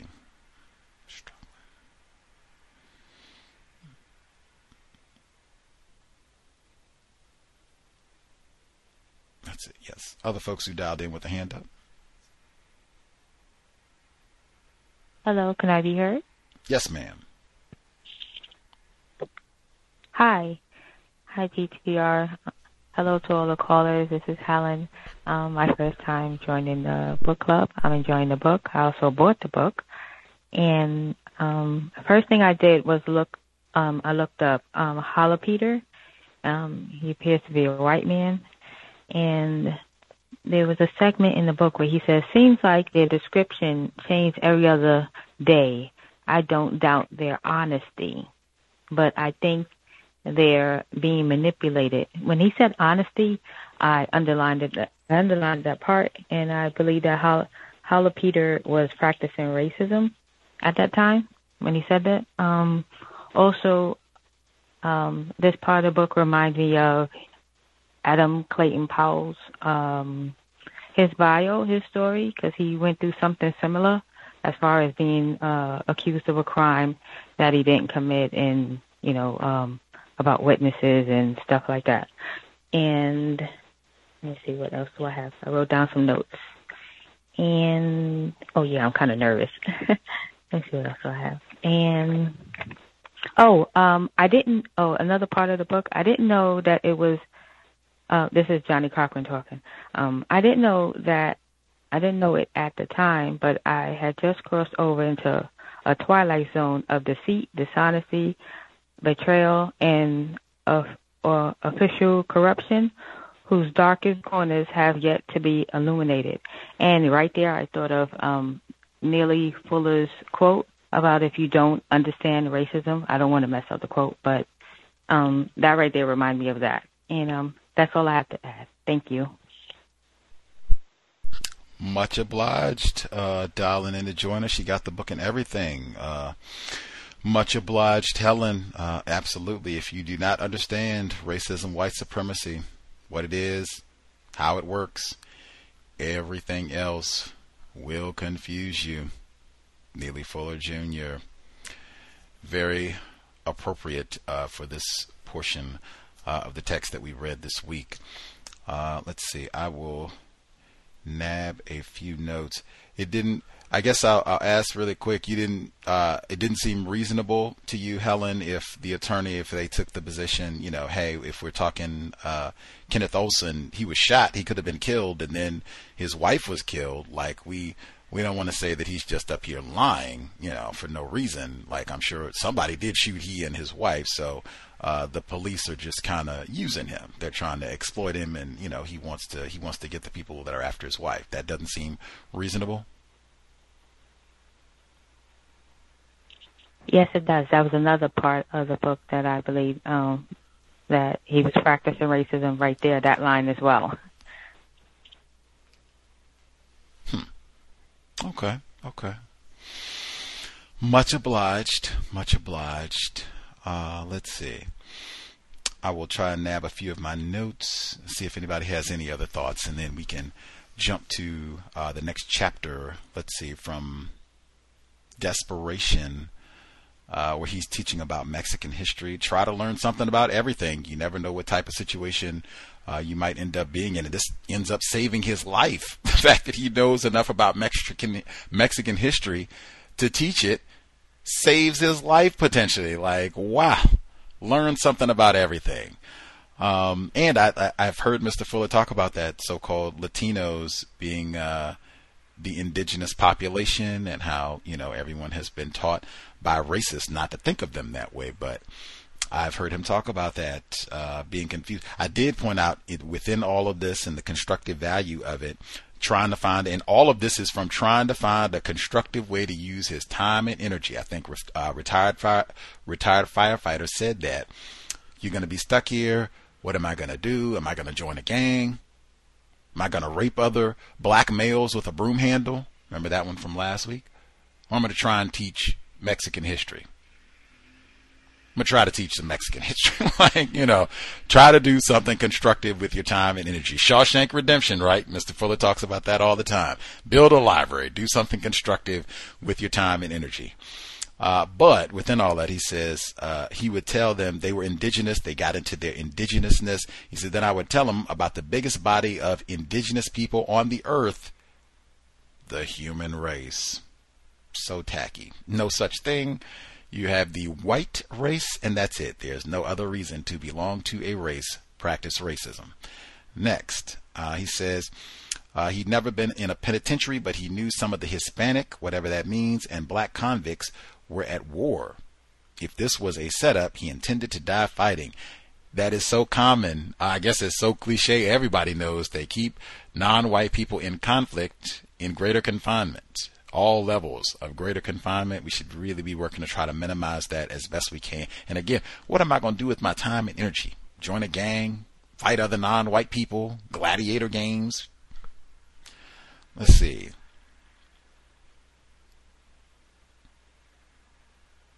Now, even when he gets his life saved, this fella Dominguez, who stops this attack from these other so-called Mexicans, Geronimo stepped to the nearby cell, peered inside. A picture of Adolf Hitler adorned the wall. That's why I say so-called Mexican now. Is this a suspected racist who's speaking Spanish? Is this someone who would be classified as white? Or is this a non-white person?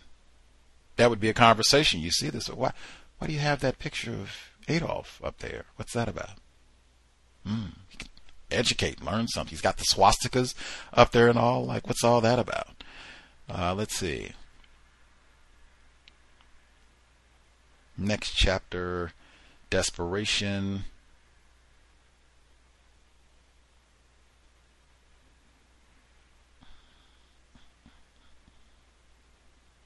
They avoid the live line. That stood out because police not following typical procedure was such a daily theme in the O.J. Simpson trial. To see that pop up again here, where they're not following the typical procedure of having a live lineup when you have eyewitnesses. They don't do that. They just do the photographs. Like, shenanigans here. Mark Furman. Let's see.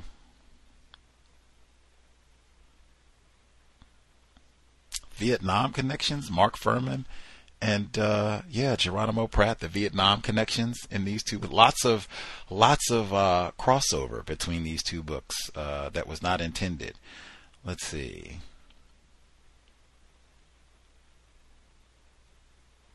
So important.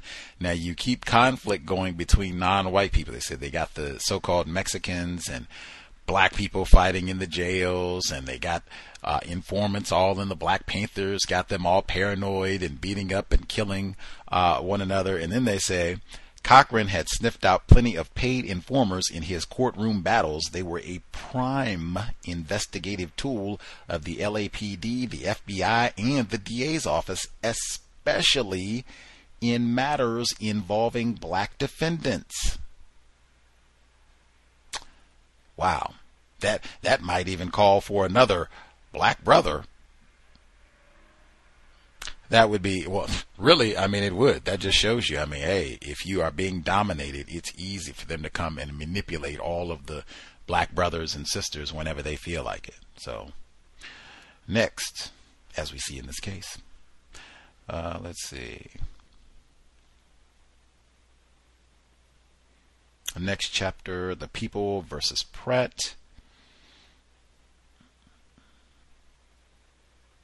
I do appreciate you get lots of direct testimonies so you can see what questions were asked. We're supposed to be getting better at asking questions, and you see that come out repeatedly in the text for various reasons. I'll point some of that out in my notes. I thought it was the racism with, so they're going to get their story together, right? The rehearsing was in the O.J. Simpson trial as well, rehearsing witnesses and things. So they coached the witnesses, say, okay, so we know you said it was an Eisenhower jacket before or some sort of trench coat or whatever. We're going to go with a safari jacket. We'll get everybody to say the same thing. White people get their words together. Safari jacket. Yes, we're in Africa hunting panthers, tigers, eldritch cleavers in Algiers. Yes, all the colonization, and they're reading Frantz Fanon. Yes, we're on safari, and that's what he was doing that night. He was on safari out to kill Whitey. Like, safari would just get everybody to say safari jacket, killer with a gun, safari jacket. Just keep saying that. Or they said, instead of the Eisenhower jacket, now insisted that it was a safari or a bush jacket. I don't even know what that is. A bush jacket? Like, I know they talk about black people living in the bush. Sometimes Africa is called the bush, but a bush jacket? Make it plain. Racism, white supremacy, through and through. Let's see.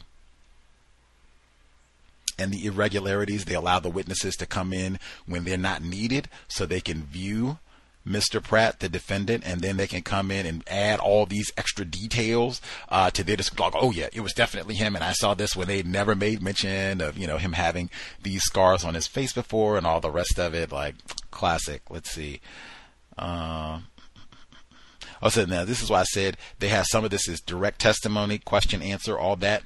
So he's talking to Mrs. Reed. She's the shop owner who said these two black guys came, we're going to rob her, and then they apparently went and did this killing, we think. And she's saying, oh yeah, Pratt was one of them. And he asks, you know, did you say anything about Mr. Pratt having a scar on his nose when you were originally questioned? She doesn't answer the question. How many times have we had that on this program? We get a white guest and you ask a question and they don't answer. Mr. Cochran, he might have been still learning, but he wasn't that confused. She didn't answer his question. Mrs. Reed ignored the question and said, well, I told the person doing the drawing or whatever. He says, the question was, did you tell Detective John Eckstein? That's what you have to do sometimes. Ask again. And you had a few witnesses who did that where she just doesn't answer the question. Let's see. That happened in the O.J. Simpson trial as well. Let's see. They talk about the whole manipulation piece, manipulating the photographs and the lineups and everything.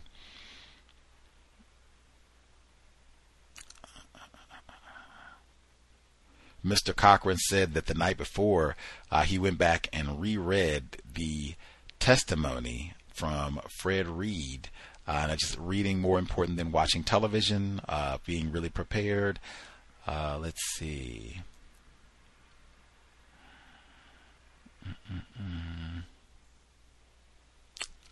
Else.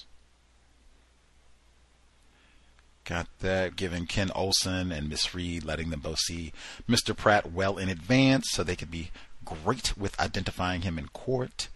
Let's see.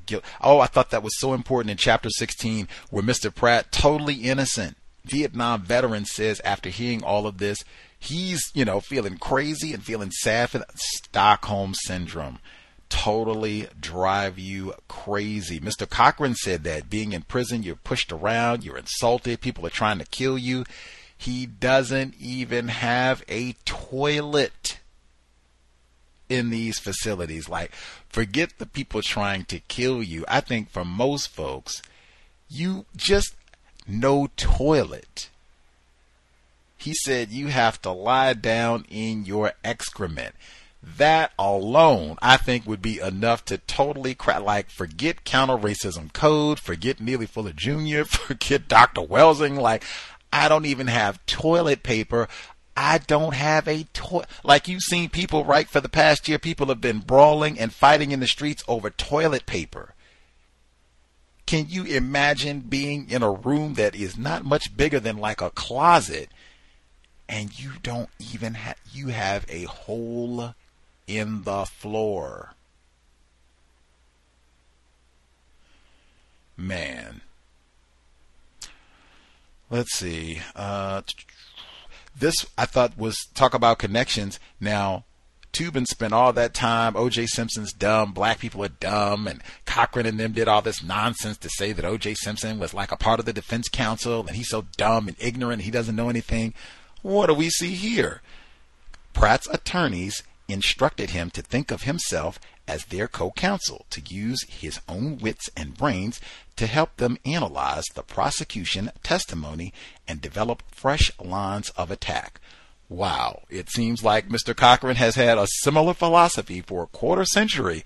Maybe black people aren't so dumb, they can use their brain computer to help us with the case. Next,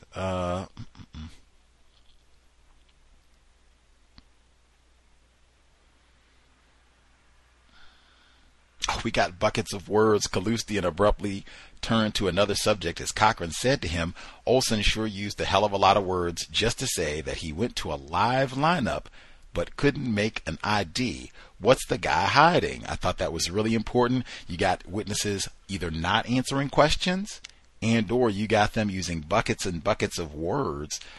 when you did make an identification before of a black person that was not Geronimo Pratt. Now you're trying to make it seem like, well, maybe I thought it might have could have been, but it wasn't really, and I didn't really know, and I didn't. Buckets and buckets of words. Yes, Justice. Let's see.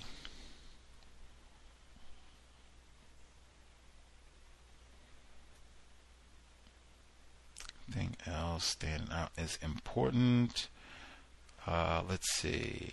Oh, I loved it when they end. So they have Mr. Olson on the stand. His wife's been killed. He was shot too.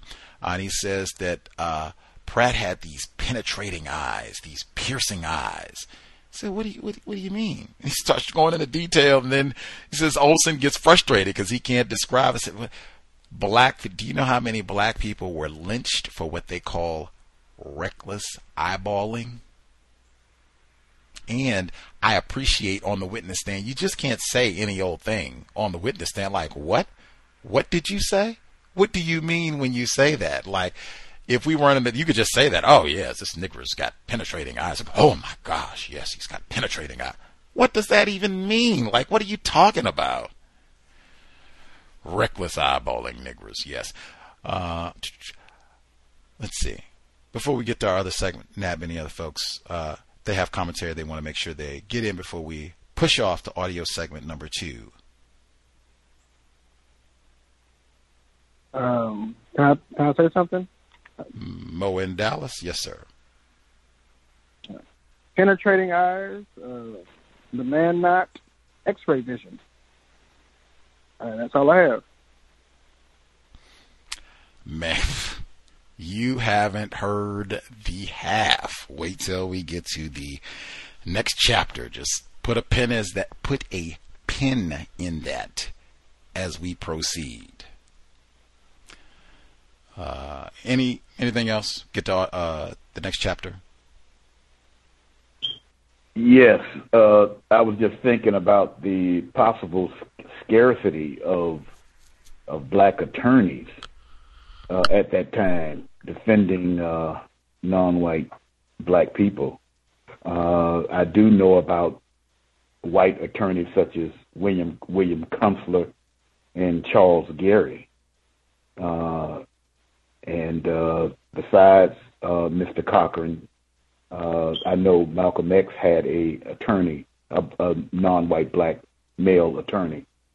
That was actually essential into getting the receipts from the autobiography to his wife, so it would benefit his wife and children. And I think Dr. King had a black attorney at some points in time. They did, at least. But outside of that, I don't know if any other that I could think of at the time. So that alone would compromise the numbers of non-white black people who were going through the court system in the quest of trying to do something against the system to counter racism, so to speak. And that's all I have to say. Thank you. Much obliged, retired firefighter. That is true. Not a whole lot of black attorneys now, but certainly at that time, like, woof. It's not like they were just allowing all kinds of black people. Yes, come enroll. We will happily want to make more Thurgood Marshalls and Johnny Cochrans. Yes, we want to crank out more of you all. Like, and even Carl Douglas talked about what an example, some of the that I've just mentioned, Thurgood Marshall and Johnny Cochran specifically. He was talking about black people who grew up in California that, wow, Johnny Cochran inspired a whole generations of black people specifically to be attorneys. So, yes. I did want to make sure I got in quick comment just about reputation. Geronimo Pratt is a veteran. Like, didn't our president, Trump, and many others, they talk about, our veterans. We got these Colin Kaepernick and folk. They are disrespecting veterans. They are talking about Geronimo Pratt. I mean, that normally that alone, he's a decorated veteran, 2-tour decorated veteran. That normally would be more than enough to vouch for, wow, salt of the earth, Gerard Elmer Pratt.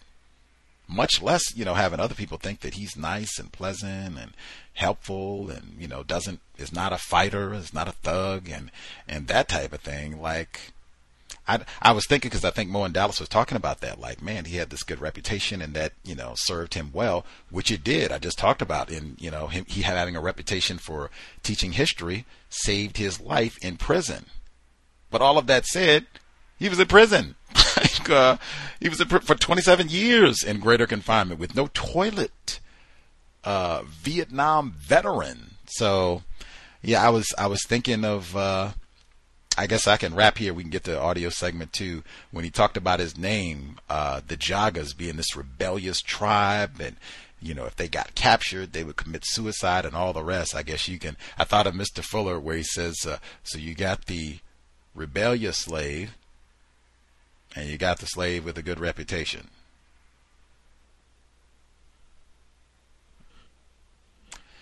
Anywho, we will push off audio segment 2.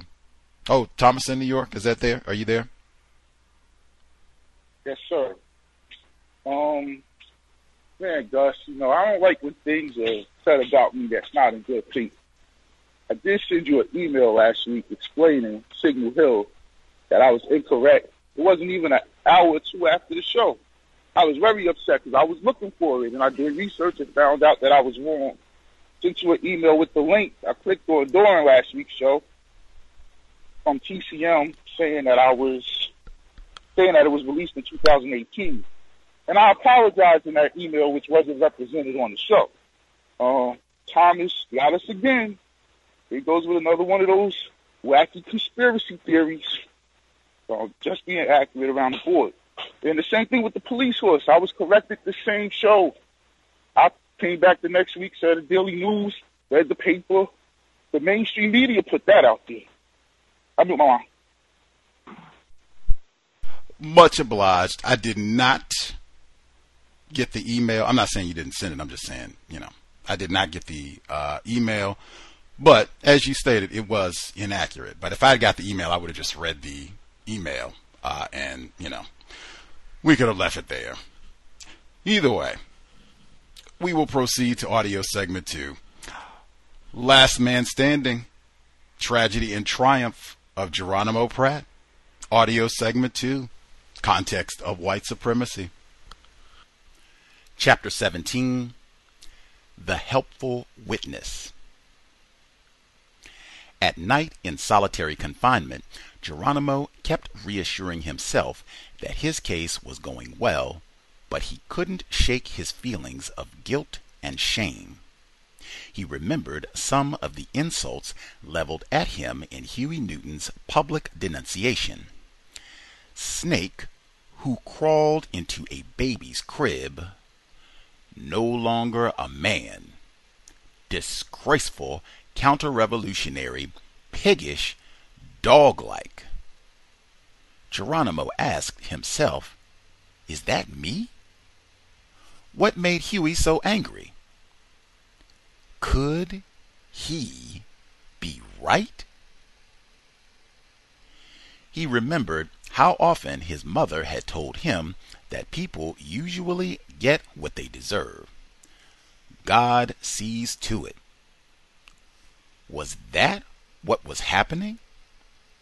Were his courtroom ordeals some kind of payback, a balance, a reckoning for Vietnam? He'd been transferred to the new Los Angeles County Jail and was enjoying the luxury of a bolted-down metal toilet instead of a hole in the floor. He no longer slept in his body wastes when the guards neglected to flush. But the attitudes of jail personnel hadn't changed. When his brothers Jack and Charles and his sister Virginia tried to visit, deputies sometimes turned them away or made them feel so uncomfortable that they left voluntarily. Jenny canceled a visit when she was ordered to strip for a body search. Jack and Charles were made to open their mouths while guards probed for narcotics. Even Cochran and Holopeter had to wait for long periods. Mr. Pratt isn't available right now. You didn't call ahead. Your papers aren't signed. Days passed in wrangling over the admissibility of evidence. C.O.W.S argued that a .45 automatic, one of many weapons confiscated at John Huggins' house the day of the Campbell Hall killings, was Geronimo Pratt's personal sidearm, and Holopeter responded that it could have belonged to dozens of Panthers who frequented the place. Judge Kathleen Parker allowed the weapon into evidence. This is simply Tweedledum and Tweedledee, Holopeter complained to the judge. When C.O.W.S expressed chagrin, Holopeter responded, "I must say that I am aggrieved that Mr. C.O.W.S is chagrined." When the word games were over, police officers and medical experts trooped to the stand to relate the bare facts of the killings. A witness told of seeing a car that looked like Pratt's GTO fleeing the scene of the shootings. LAPD Sergeant Dwayne Rice told of receiving an envelope from his old friend Julius Butler after he stated to me that he was in fear of his life. He felt there was a contract out on him to kill him. He said, "In the event I am killed, or if I die for some reason, I want you to take this, open it, read it, and give it to my mother." Rice described Butler as a pretty stable guy. He thinks pretty clearly, and he acts in a very stable manner. Soon the jurors had an opportunity to judge for themselves. Julius Carl Butler had given up his raffish image and now appeared in a funeral three-piece suit and professorial dark-rimmed spectacles. His voice was inaudible beyond the first row of spectators, and he identified himself as a hairstylist who'd been in business for 10 years as Mr. Julio.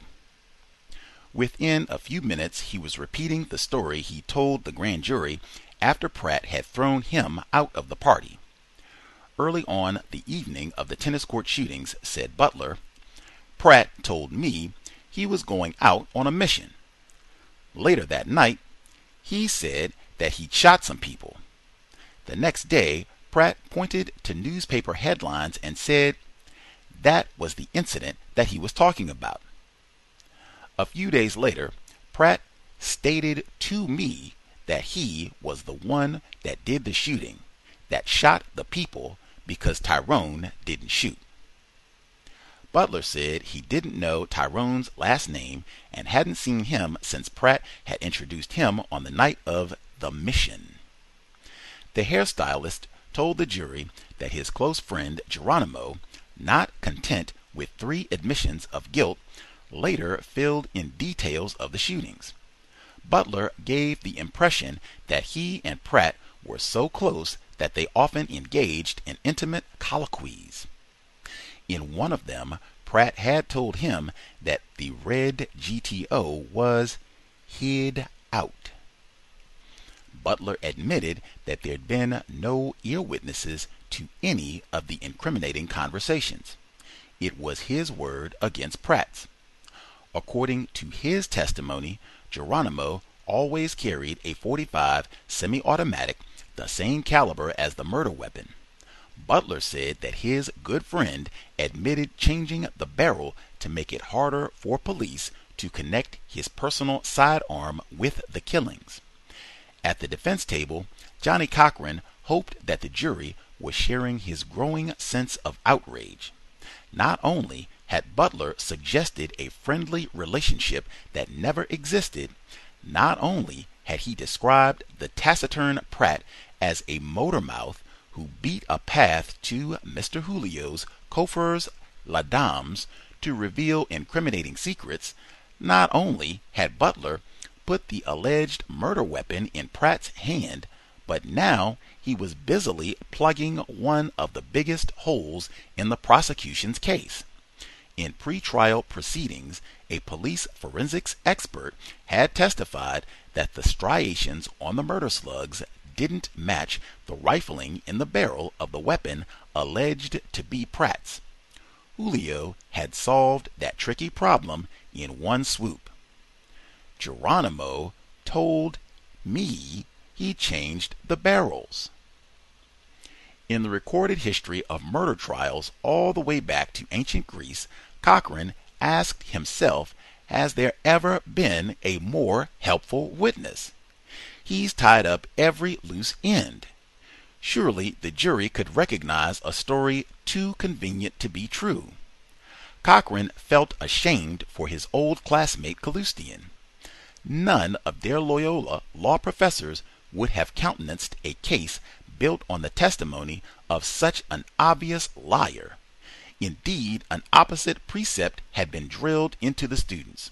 The first obligation of every prosecutor was justice, not convictions. It disturbed Cochrane that by calling Butler as a witness, Callustian implicitly vouched for his probity. The beautician in the three-piece suit had provided gravitas without virtus. Cochrane hoped the jurors noticed. Cochrane opened his cross-examination by asking Butler's age. "I'll be 40 in August," the cosmetologist replied. The attorney quickly turned to the relationship between the young Panther Pratt and the senior member Butler.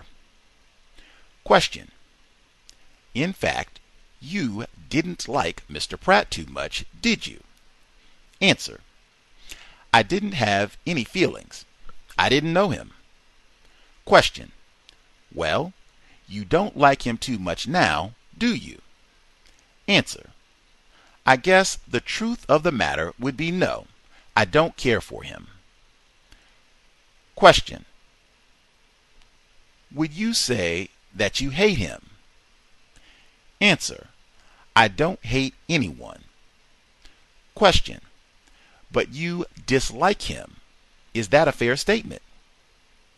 Answer: I don't want him as a friend. Question: well, you dislike him. Is that right? Answer: yes, sir. To Cochrane's surprised satisfaction, Butler confirmed that Pratt had always worn facial hair, a mustache and goatee. It wasn't much of a beard, and identified an old photo of Pratt with a dense Fu Manchu. That's the way you remember him in November and December of 1968? Cochrane asked. Butler said, to my best recall.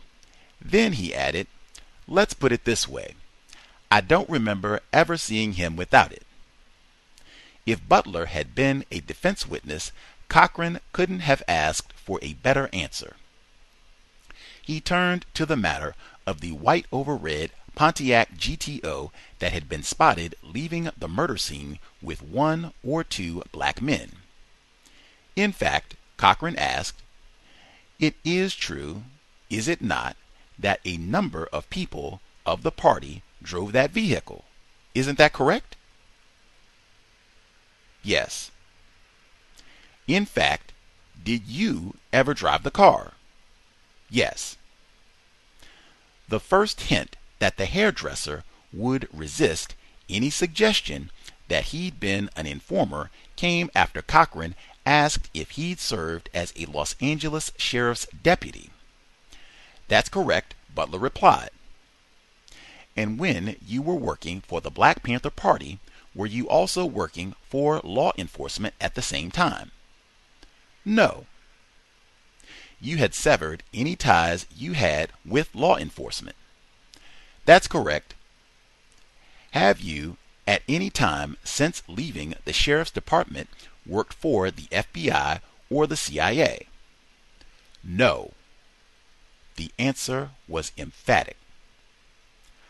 Cochran left the subject for the moment and inquired about Butler's separation from the Black Panther Party. The man known as Mama testified that he'd resigned after a conversation with Bobby Seale, one of the founders. Cochran asked, "Were you ever disciplined by Mr. Pratt in April of 1965 with reference to Ollie Taylor at any time?" Butler replied, "I was never disciplined by anyone." Cochran asked if there had been harsh words between him and Pratt about the schoolboy's beating. "No," Butler responded. After several more questions, Cochran decided to bring Butler back in the morning. He might even be useful as a defense witness on rebuttal, but not until more testimony had been adduced. Judge Parker adjourned court at 4:30 p.m. and ordered the attorneys to return at 11 a.m. Cochran said, "Your Honor, Mr. Pratt has requested leave of the court to make a phone call at his own expense to Louisiana to his mother. He has received information that his mother, who is elderly, is ill." The judge was halfway off the bench. Over her shoulder, she said he could make the call at his own expense, not to exceed 10 minutes. His hand shaking, Geronimo phoned Morgan City and learned that his aging mother was mending after a brief bout of dyspepsia. She was in the healing hands of her oldest daughter, Jacqueline, the church organist. "What are you doing in court, baby?" Eunice Pratt asked in a weak voice that barely traveled over the phone lines. She was 66 now, and he was the baby of the family, a biographical fact that she never let him forget. "Mama," he said, "it's nothing. Sweet thing. Somebody made a little mistake, that's all. Soon as this is over, I'm taking the blue dog home." He couldn't bear to tell her that he faced penitentiary time on the earlier gun conviction. His mother promised to light more candles for him and request a novena. "I pray for you every day, son." His sister Jenny had told him that their mother also offered up C.O.W.S mantras for his release. She isn't missing any bets. Eunice asked, "Do you still have your Bible?" "Yes, ma'am," he said. He didn't tell her that he no longer opened it. The next morning, Cochran asked Julio Butler if he'd hit young Ollie Taylor in the mouth and knocked out some teeth. "That is incorrect," the witness replied with heat. Cochran asked if the teenager sustained some injuries. He was bleeding. His face was swollen. A towel was required to wipe up the blood. "That's correct," the witness said, but added in the same breath, "Pratt perpetrated the incident." After Butler testified that he and Pratt had gone into Butler's bedroom with Taylor and a few other Panthers, Cochran asked, "During this conversation, isn't it true Mr. Pratt reprimanded you for any action that you directed toward Mr. Taylor?" Answer, "No." Question, "He never reprimanded you?" Answer, "No, sir." Question, "You never participated in any manner in any of these injuries?" Answer, "I slapped Ollie Taylor." Question, "You never hit him with your fist?" Answer, "No, sir." Question, "Do you recall a conversation with Mr. Pratt where he indicated to you that there had been some directive issued that there was not to be any fighting with any member of a rival organization or fellow Panther members?" Answer, "That is a lie."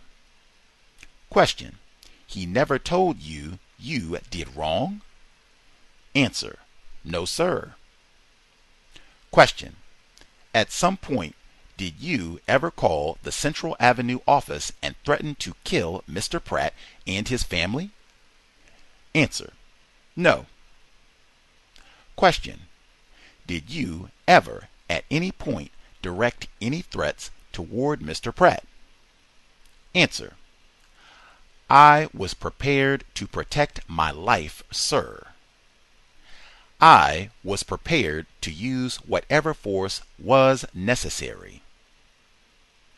Question: well, if you dislike him or were paranoid enough to shoot him, are you paranoid enough to lie on him? Answer: no, sir. A few minutes later, Cochran asked, isn't it true you were expelled from the party around that time in June of 1969? Without hesitation, Butler answered, no, I quit. Cochran walked back to the defense table and scanned Butler's insurance policy letter. There it was in the hairdresser's own handwriting. First, I was relieved of all duties and official working capacities. Too bad I can't impeach him with this, Cochran said to himself, and show the jury what a liar he is. But it would open up the false accusations in the letter. Butler admitted that the party newspaper had run an item about his expulsion, but I had quit before they wrote this newspaper article. Cochran said, well, the party, at the time that they indicated that you'd been expelled, they gave as reasons for your expulsion the fact of your involvement in the death of Franco Diggs, the fact that you were a police agent, the fact that they felt you had been a traitor. Butler admitted that they made all those accusations. Richard Kalustyan kept his star witness on the stand for redirect examination. As Cochran listened closely, he detected the first hint of desperation by the prosecution. Apparently, it was now time to degrade the defendant's image with anecdotal evidence unrelated to the murder case.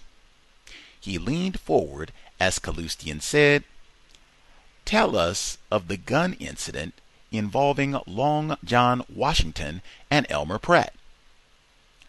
Butler needed no urging.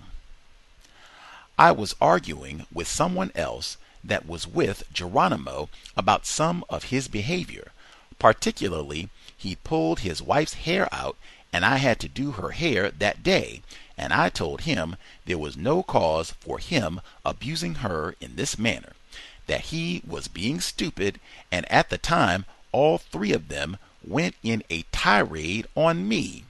And then Long John picked up a gun and Geronimo said, shoot him. Kalustyan said, tell us exactly what did he do with the gun.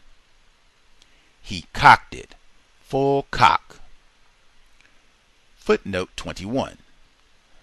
Ready to fire with a light pull on the trigger.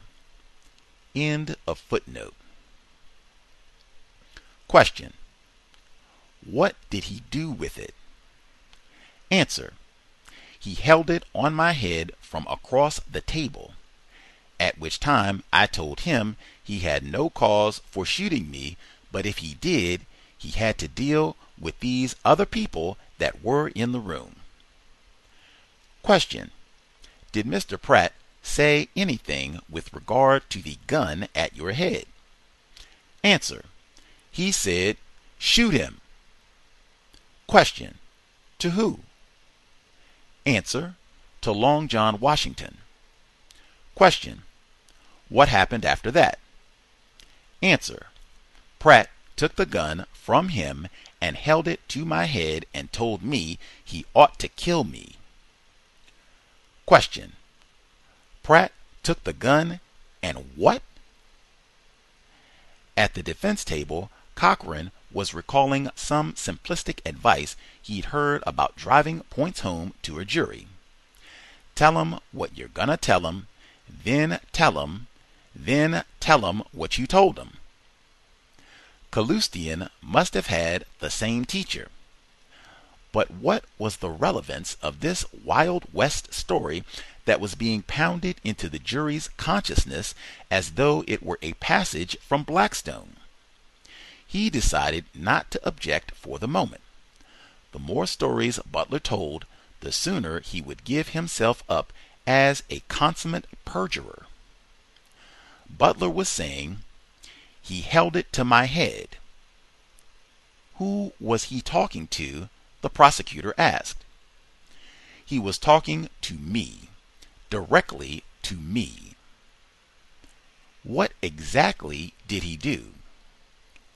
Butler blurted out, "He said I ought to kill you." "Object to that," Cochran said, springing to his feet. "That has been answered 3 or 4 times. "The answer is in," Judge Parker said. "It may remain." The dogged C.O.W.S dragged out more testimony as Cochran wondered how long the judge would continue to rule for the prosecution. This peripheral issue had no bearing on the tennis court shootings, but it did have the effect of making his client look like a murderous thug. "Do you recall the exact words at this time?" Butler was asked again. He said, "I ought to kill you." The questioning circled back to the beating of Ollie Taylor. Butler testified that the incident had begun when Pratt jumped on him, after which Roger Blue Lewis hit the boy in the mouth with a gun. Ollie Taylor was sitting in the middle of the room, and I was sitting next to Ollie Taylor, and I was trying to talk to Ollie Taylor on the basis of give as much information about yourself to clear yourself. And Geronimo stated to me that the shit he was talking was a bunch of bullshit, and I looked over and he cocked the hammer on the pistol. C.O.W.S asked, "Where was the pistol pointed, if at all?" It was actually right between me and Ollie Taylor because I was sitting side by side with Ollie Taylor. Then I noticed that Geronimo had an erection. Cochran's jaw dropped. In all the police reports, in the grand jury testimony, in the documents turned over to the defense in the discovery phase, neither Butler nor anyone else had made any mention of the male genitalia, priapic or otherwise. For an instant, Cochran wondered if he'd misheard. He looked at the jury box and noted quizzical expressions. The judge was leaning forward and frowning. Pratt looked disgusted. Butler continued, and Pratt stated, "If you don't move, I'll blow your head off." And, he said, "Furthermore, I think maybe you're siding with him." So he told me to slap Ollie Taylor. He say, "You interrogate." So I did it in the pretense of trying to. At that time, I was frightened of Geronimo's behavior. Very seriously frightened. I had never seen a man with an erection. That was enough. The 2 defense attorneys objected simultaneously. C.O.W.S forged ahead without waiting for the judge's ruling. "At any rate," he said, "you were frightened at that time. That's why you struck Ollie Taylor?" "Yes, sir. Then I began to talk to everybody in the room and tried to talk." Holopeter interrupted. "Object to the voluntary statements, Your Honor." "Sir," the judge politely reminded Butler, "there is no question pending right now." Cochran thought, It's about time she reminded him. This guy has spent 2 days answering questions that weren't asked. That isn't evidence. It's story time. Pratt nudged him and pointed to the triumvirate of judge, prosecutor, and witness. What is this? He asked. The Three Stooges? No, Cochran whispered. The Stooges were funny. Black brother. Like brother hell. Context of white supremacy. That is our last bit of reading for this week. We will pick up next week. The Comedians. Next chapter. 720-716-7300. The code 564-943 pound. Press star 61 if you would like to participate. Let's see.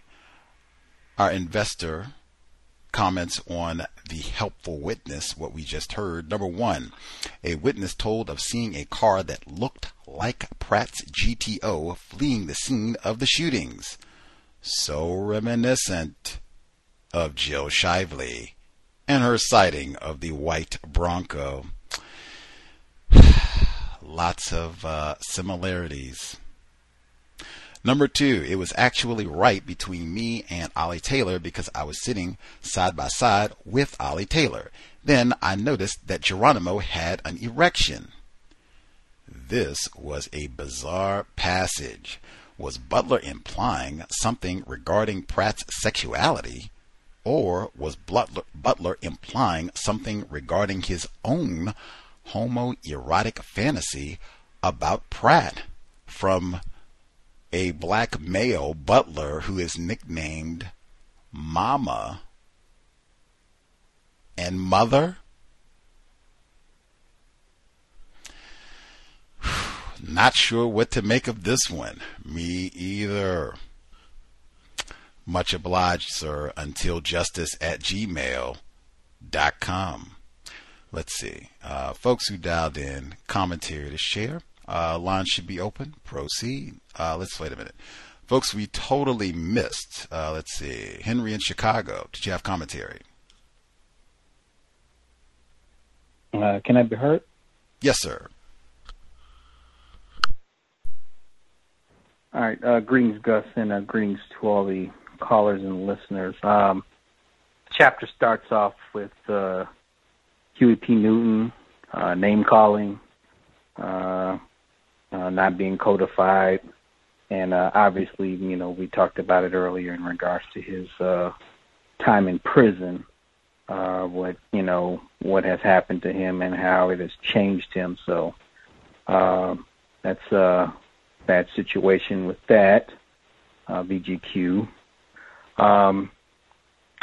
Same page is being in the hole, and Geronimo Pike being in the hole, slept in his own body waste. Being in prison and having, being near your body waste kind of reminds me of Nelson Mandela, Long Walk to Freedom, when he was in Robbins prison and the guards peeing on them and the other prisoners. That's kind of brought that up. And the questioning of Butler, and I started to notice a lot of sexual innuendos in this one, outside of him specifically saying about Geronimo Pratt having an erection, and the way it was mentioned about how he handled the gun, that he cocked it, and he cocked it full cock. The name of Long John Washington, I know that's his name, but like I said, just a lot of sexual innuendos in this chapter. So, an interesting question, Cochran, knowing that this guy is an outright liar. So, hopefully, it could be to his advantage. But, it doesn't. I don't know. It may seem like it might turn out, the way he may have strategized, but who knows? But the way they ended this chapter in regards to, the Three Stooges and Cochran basically saying, no, that is not the Three Stooges because they are funny. So this is a serious situation that Cochran is basically, telling Geronimo that this is no way funny at all. These are serious white people who are, ready to lock Mr. Pratt up and probably execute him. So, but that's all I have on my line. Much obliged, Henry in Chicago. I had not even really thought of Long John Washington in like a homoerotic sense, but yes, that would qualify.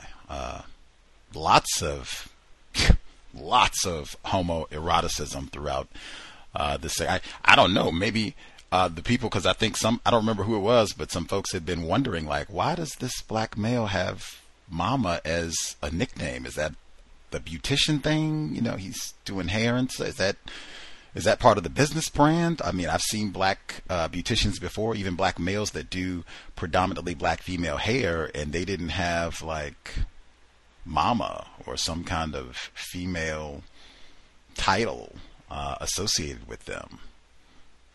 I don't know. But yes, the man not rethinking Rufus. Other folks, commentary to get in. Proceed.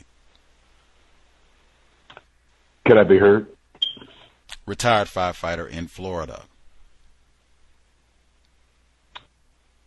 Yes, sir. As I'm listening to the readings, what it's doing for me is reminding me of the weaknesses of four-wallism, and how, I would say, relatively easy the white supremacists could dismantle such efforts.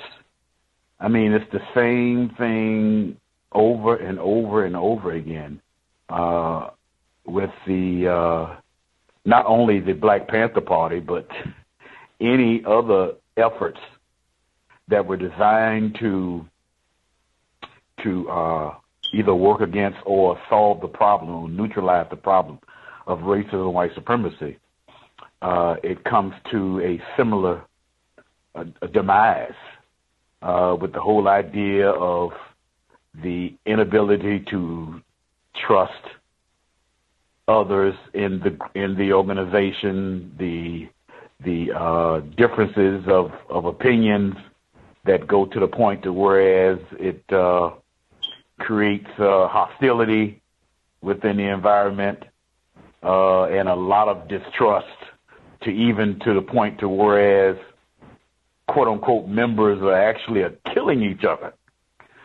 And that's basically what I would dare say that any other books on the subject matters of the Black Panther Party and some of these other organizations had similar outcomes. So that's what the book is actually doing. When I read it the first time, I wasn't really thinking about it from this point of view, but now I'm putting more thought to on the weaknesses of four-wallism based on what I'm hearing with this particular case. Thank you.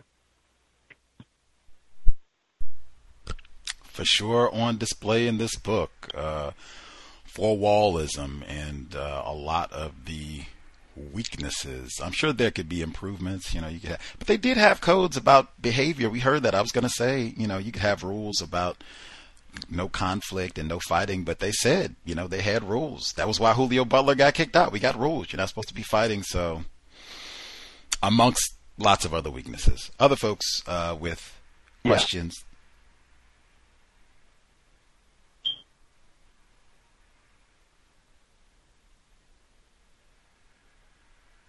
give out the number again.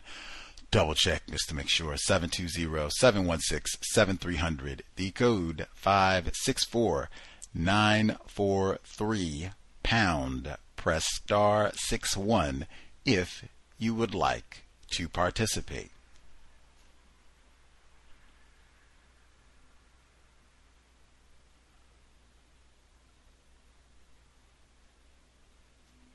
Maybe folks are satisfied. I'll get my notes and then we'll check in one more time. See, Thomas in New York. Yes, sir. Yes, sir. And I was out of breath earlier. I was exercising, walking steps. The penetrating eyes, that sounds sexual to me. Penetration is generally done with an erection, and that just doesn't fit as well. I'm trying to follow the case. I don't have the book, and I'm not as knowledgeable of the case as I was in OJ. So my commentary is a little probably, I'm just trying to follow along and catch how they're setting him up. And it's sounding like it's coming from everywhere. Now, I have a little thought on the witness. There was a white man who was the surviving witness of this murder. And he was being questioned. Do you think that he's lying intentionally, or do you think that he really believes that Geronimo Pratt is the person that killed his wife? Because sometimes in these type of instances, the memory does go a little off, and it seems like it's such a setup. Is this guy in on it too? Is he willing to have his wife killed and no one looking for the actual perpetrator of that crime? Just to railroad Mr. Pratt, that's where I'm at now. That's my thoughts so far this week. I'm with my mind.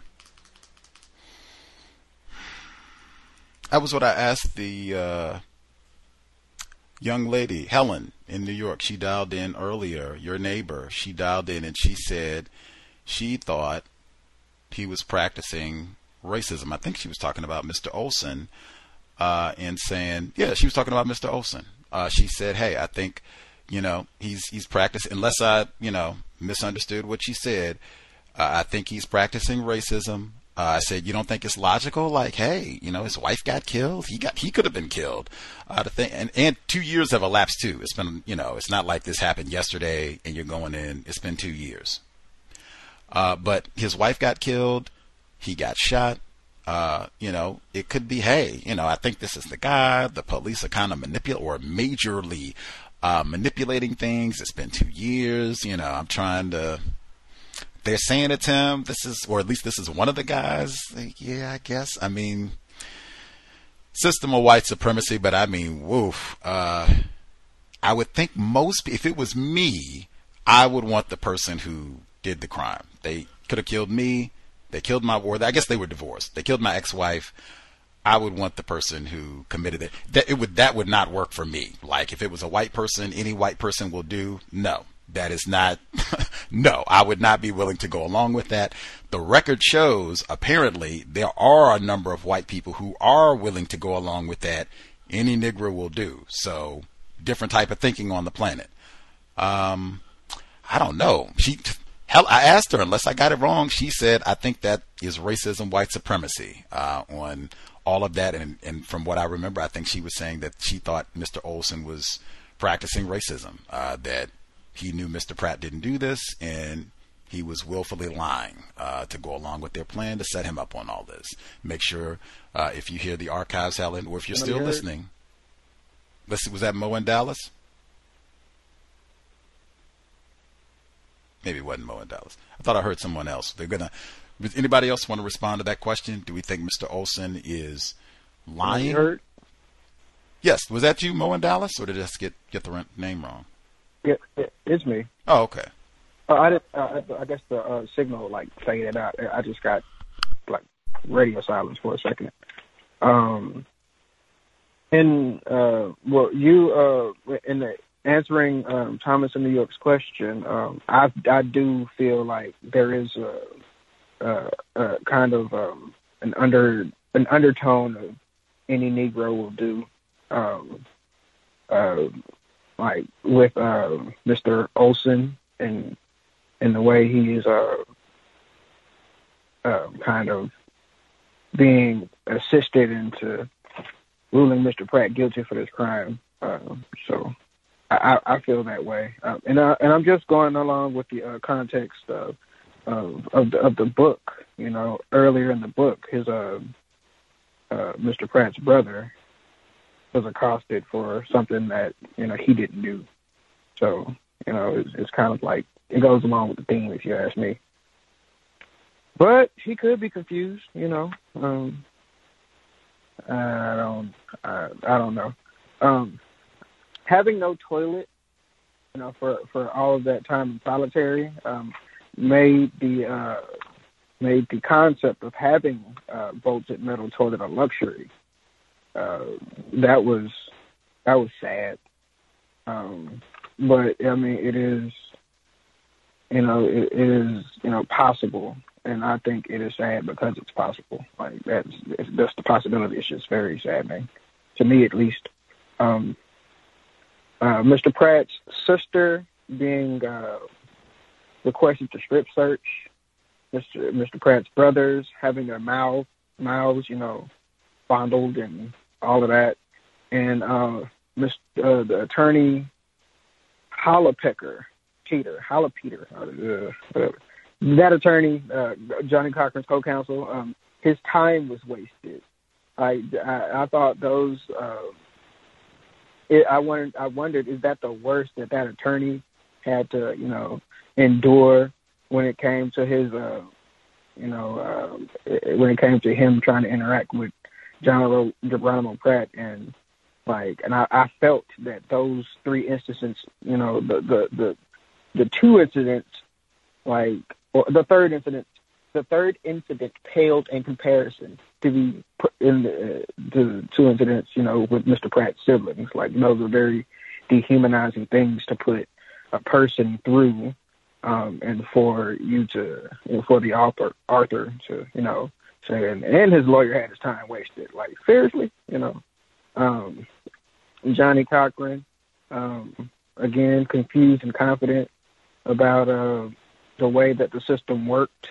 He was comparing his education or his experience in education when obtaining his law degree to the execution of that said degree out in the real world. I think he at the end of this case, and I believe it was stated that in due time he understood that he was strongly and critically misinformed about the system. Julio Butler, Mama, I wrote down he tells stories like he was in a beauty shop or like he was a beautician. Kind of I've heard stories of the sort, to where you answer questions that aren't asked to incite more questions. And I'm not saying that it is strictly, in a beauty salon setting, but that's kind of how the conversations go. You offer detail so you could give more detail. And Pratt's alleged, erection, that it caught my attention. Feverish black male. And like in my mind, I thought anytime black genitals are brought up in a discussion, someone has the potential to go to jail because of it. That's all I have on you, my line. Feverish. Did anybody else want to respond to Thomas's question about do we think Mr. Olson, if held it in New York, if I mangled your commentary, make sure you set the record straight before we get out if possible. But hit the question, Mr. Olson, do we think he's practicing racism? He knows Pratt is not one of the two shooters, but he's just going along with it. Let's go ahead and get this nigger. Or do we think he just, hey, he's confused. It's been 2 years. What are you going to do? Which do folks think it is or could be?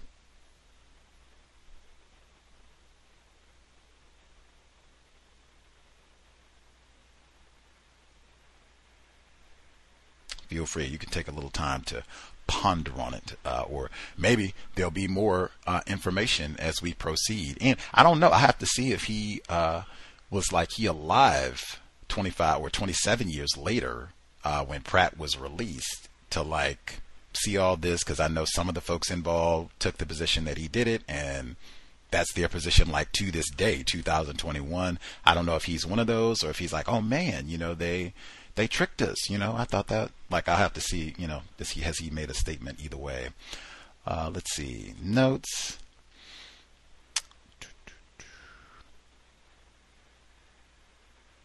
The insults, like, yeah, no name calling. And Geronimo Pratt is a 2-tour Vietnam veteran, and he's in greater confinement with no toilet thinking, man, am I a sellout?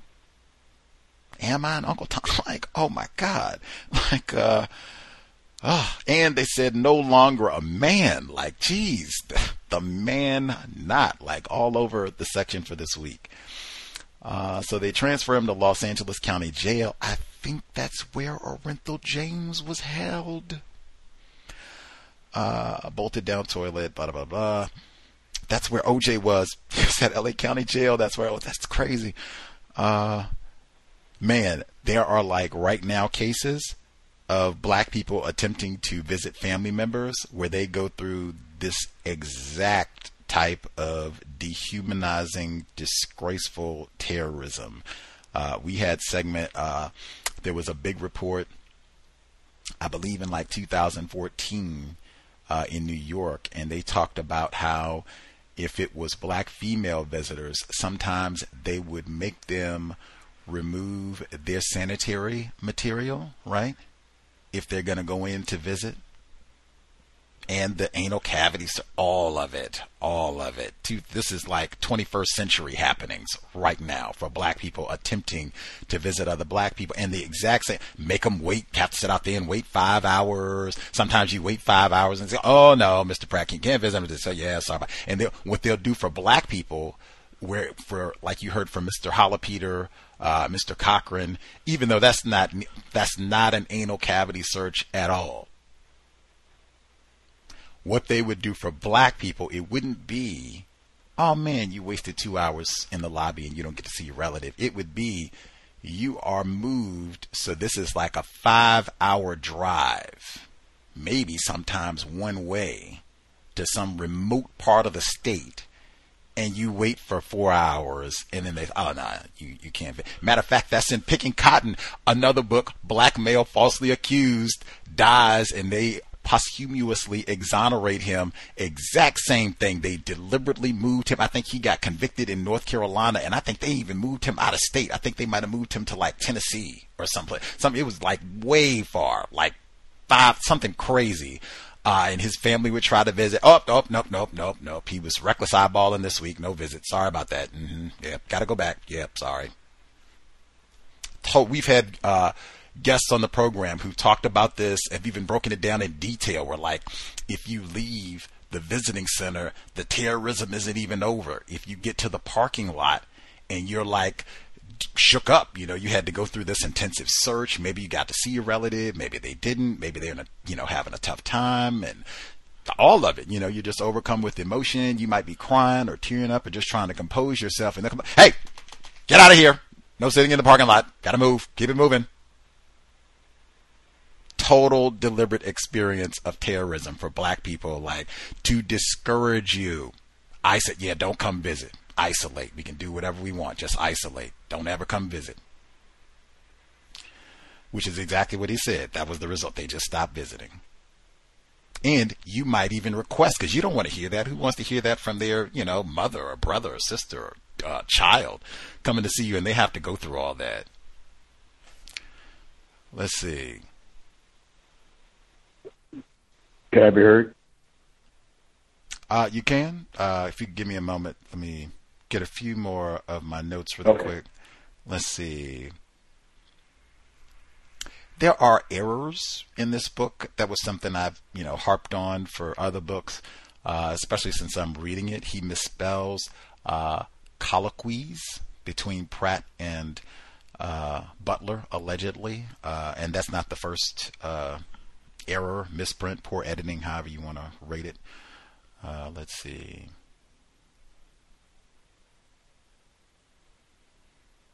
I thought it was really, talk about greater confinement.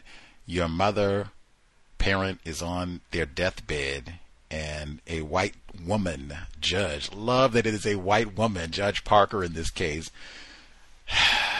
on your dime, not to exceed 10 minutes. Like, dang. I'm a Vietnam veteran. Like, dang.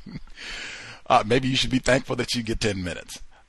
So he makes the call. His mother, Eunice Pratt, she's weak. Her voice barely travels over the phone. 66 years old. Program we had yesterday, you are what your grandparents ate. Like, that is a total disgrace. 66 years old. Could be diet related. Don't know. Didn't sound like they were getting the best food and such. Dyspepsia, upper abdominal discomfort described as burning sensation, bloating or gaseousness, nausea or feeling full too quickly after starting to eat. Indigestion can have causes that aren't due. This doesn't sound like something that you die from. Like, is this supposed to be fatal? Like, I don't think this is something. Is dyspepsia? Yeah, let's see. Is this fatal? It is the most common form of dyspepsia and results in no serious consequences. I have to check on that. I'm curious. Yeah, this seems to suggest the reports that I'm looking at seem to suggest that this is not something that's fatal. It can impact quality of life, but it doesn't look fatal. I have to check on that. Same thing as now. They just make up reasons and say a black person died and call it a day. Let's see.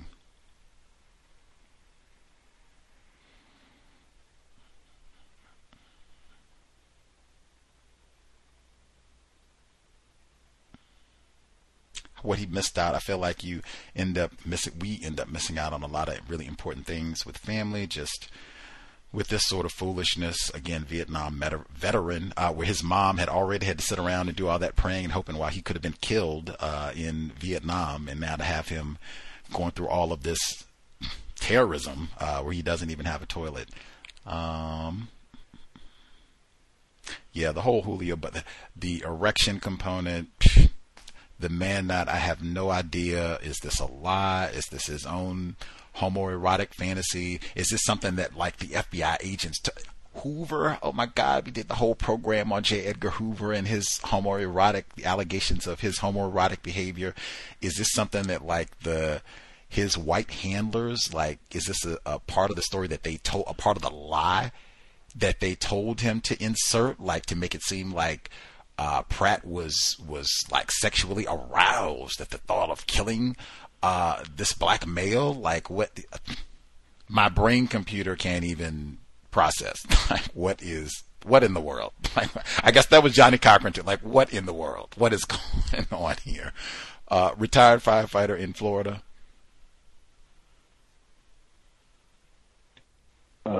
Yes, I would have a problem with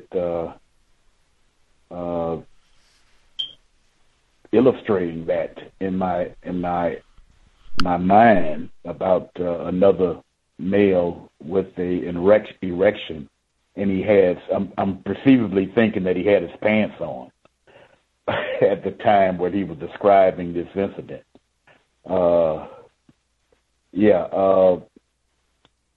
I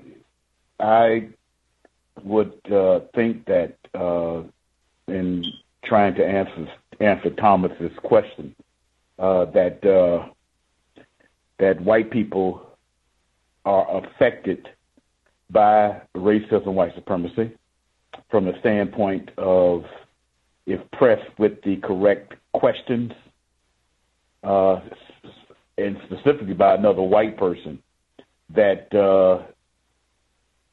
although they may not be consciously working for someone, that they would actually just pick that black person because all of us, we're just one big nigga collectively, and any one of us will do when it comes down to it.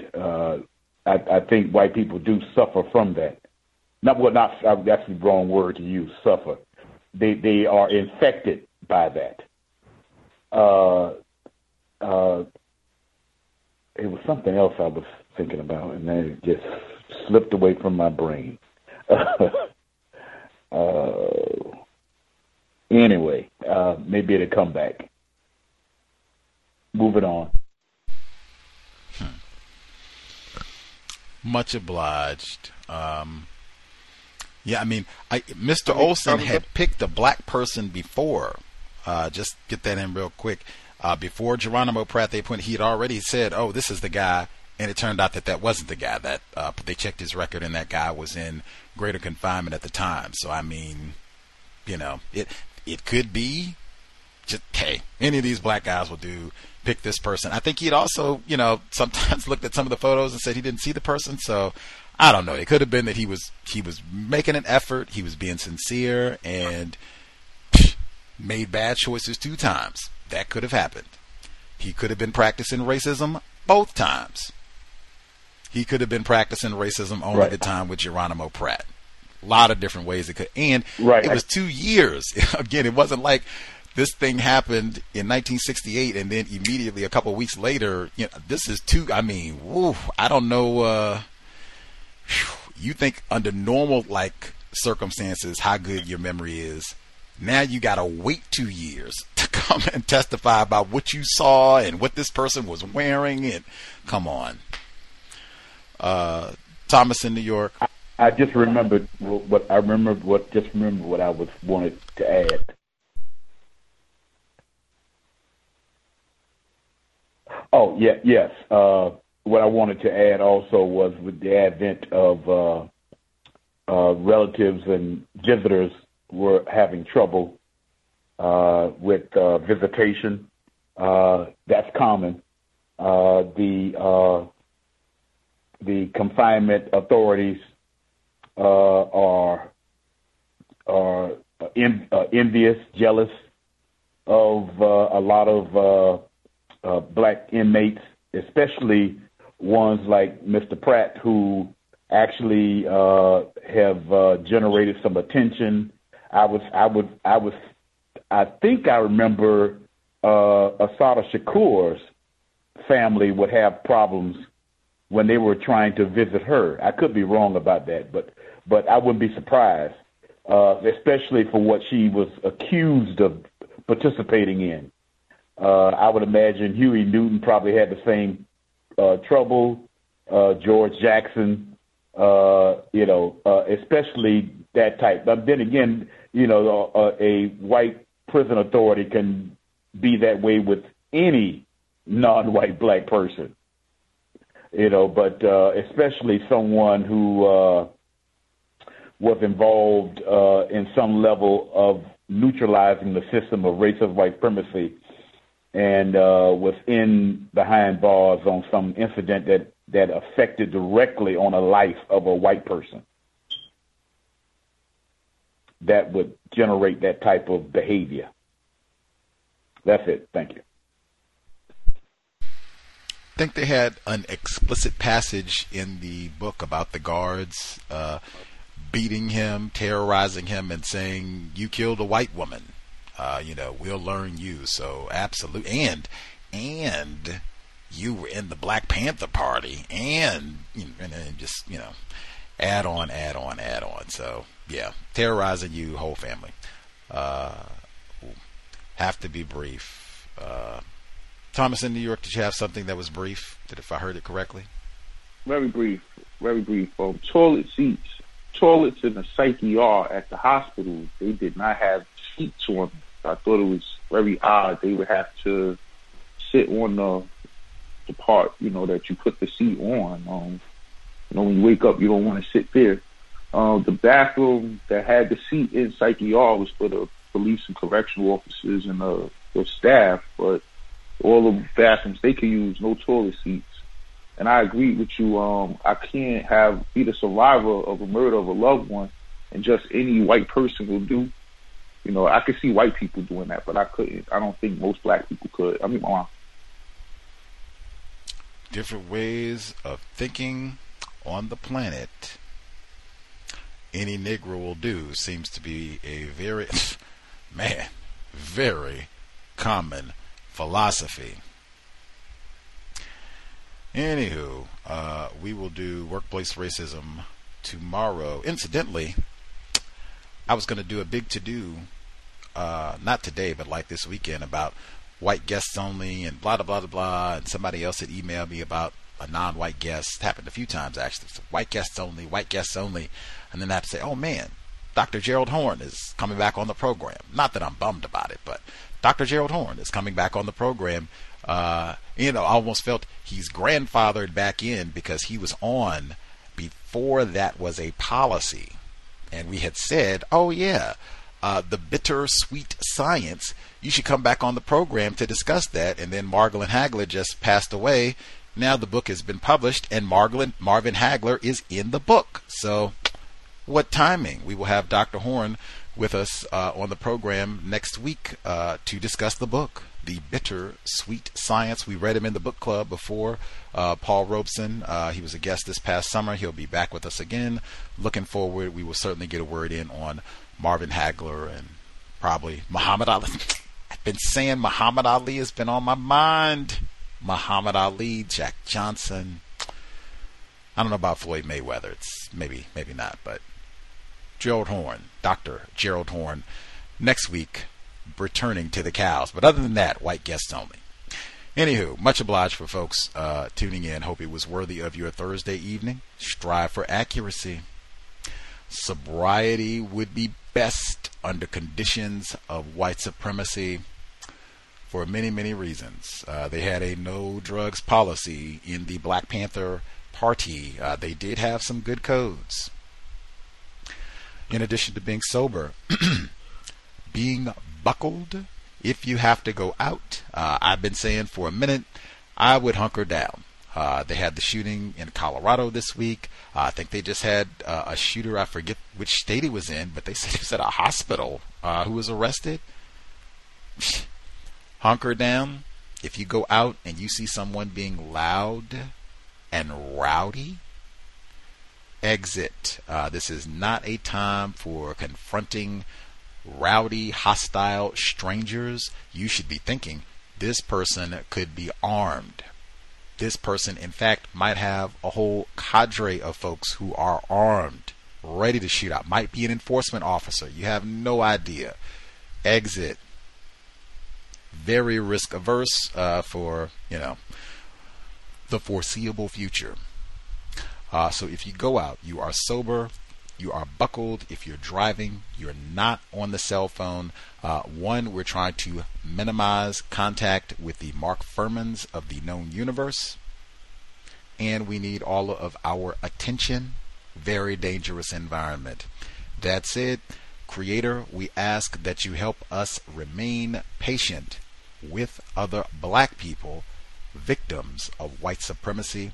We ask that you help us remain patient with ourselves. Remind us to demonstrate the highest levels of black self-respect at all times, in all places, each and every time we are in contact with another black person. Man, for this week, you have Geronimo Pratt. Man, am I a sellout? No name calling. Very easy way to work against white supremacy racism. Cal signing out. Thanks all for tuning in. Nigga, you so brainwashed. I'm a victim, brother. No problem. You're a victim. I'm a victim of 400 years of conditioning. Shut up. The man has programmed my conditioning. Mm-hmm. Even my conditioning has been conditioned.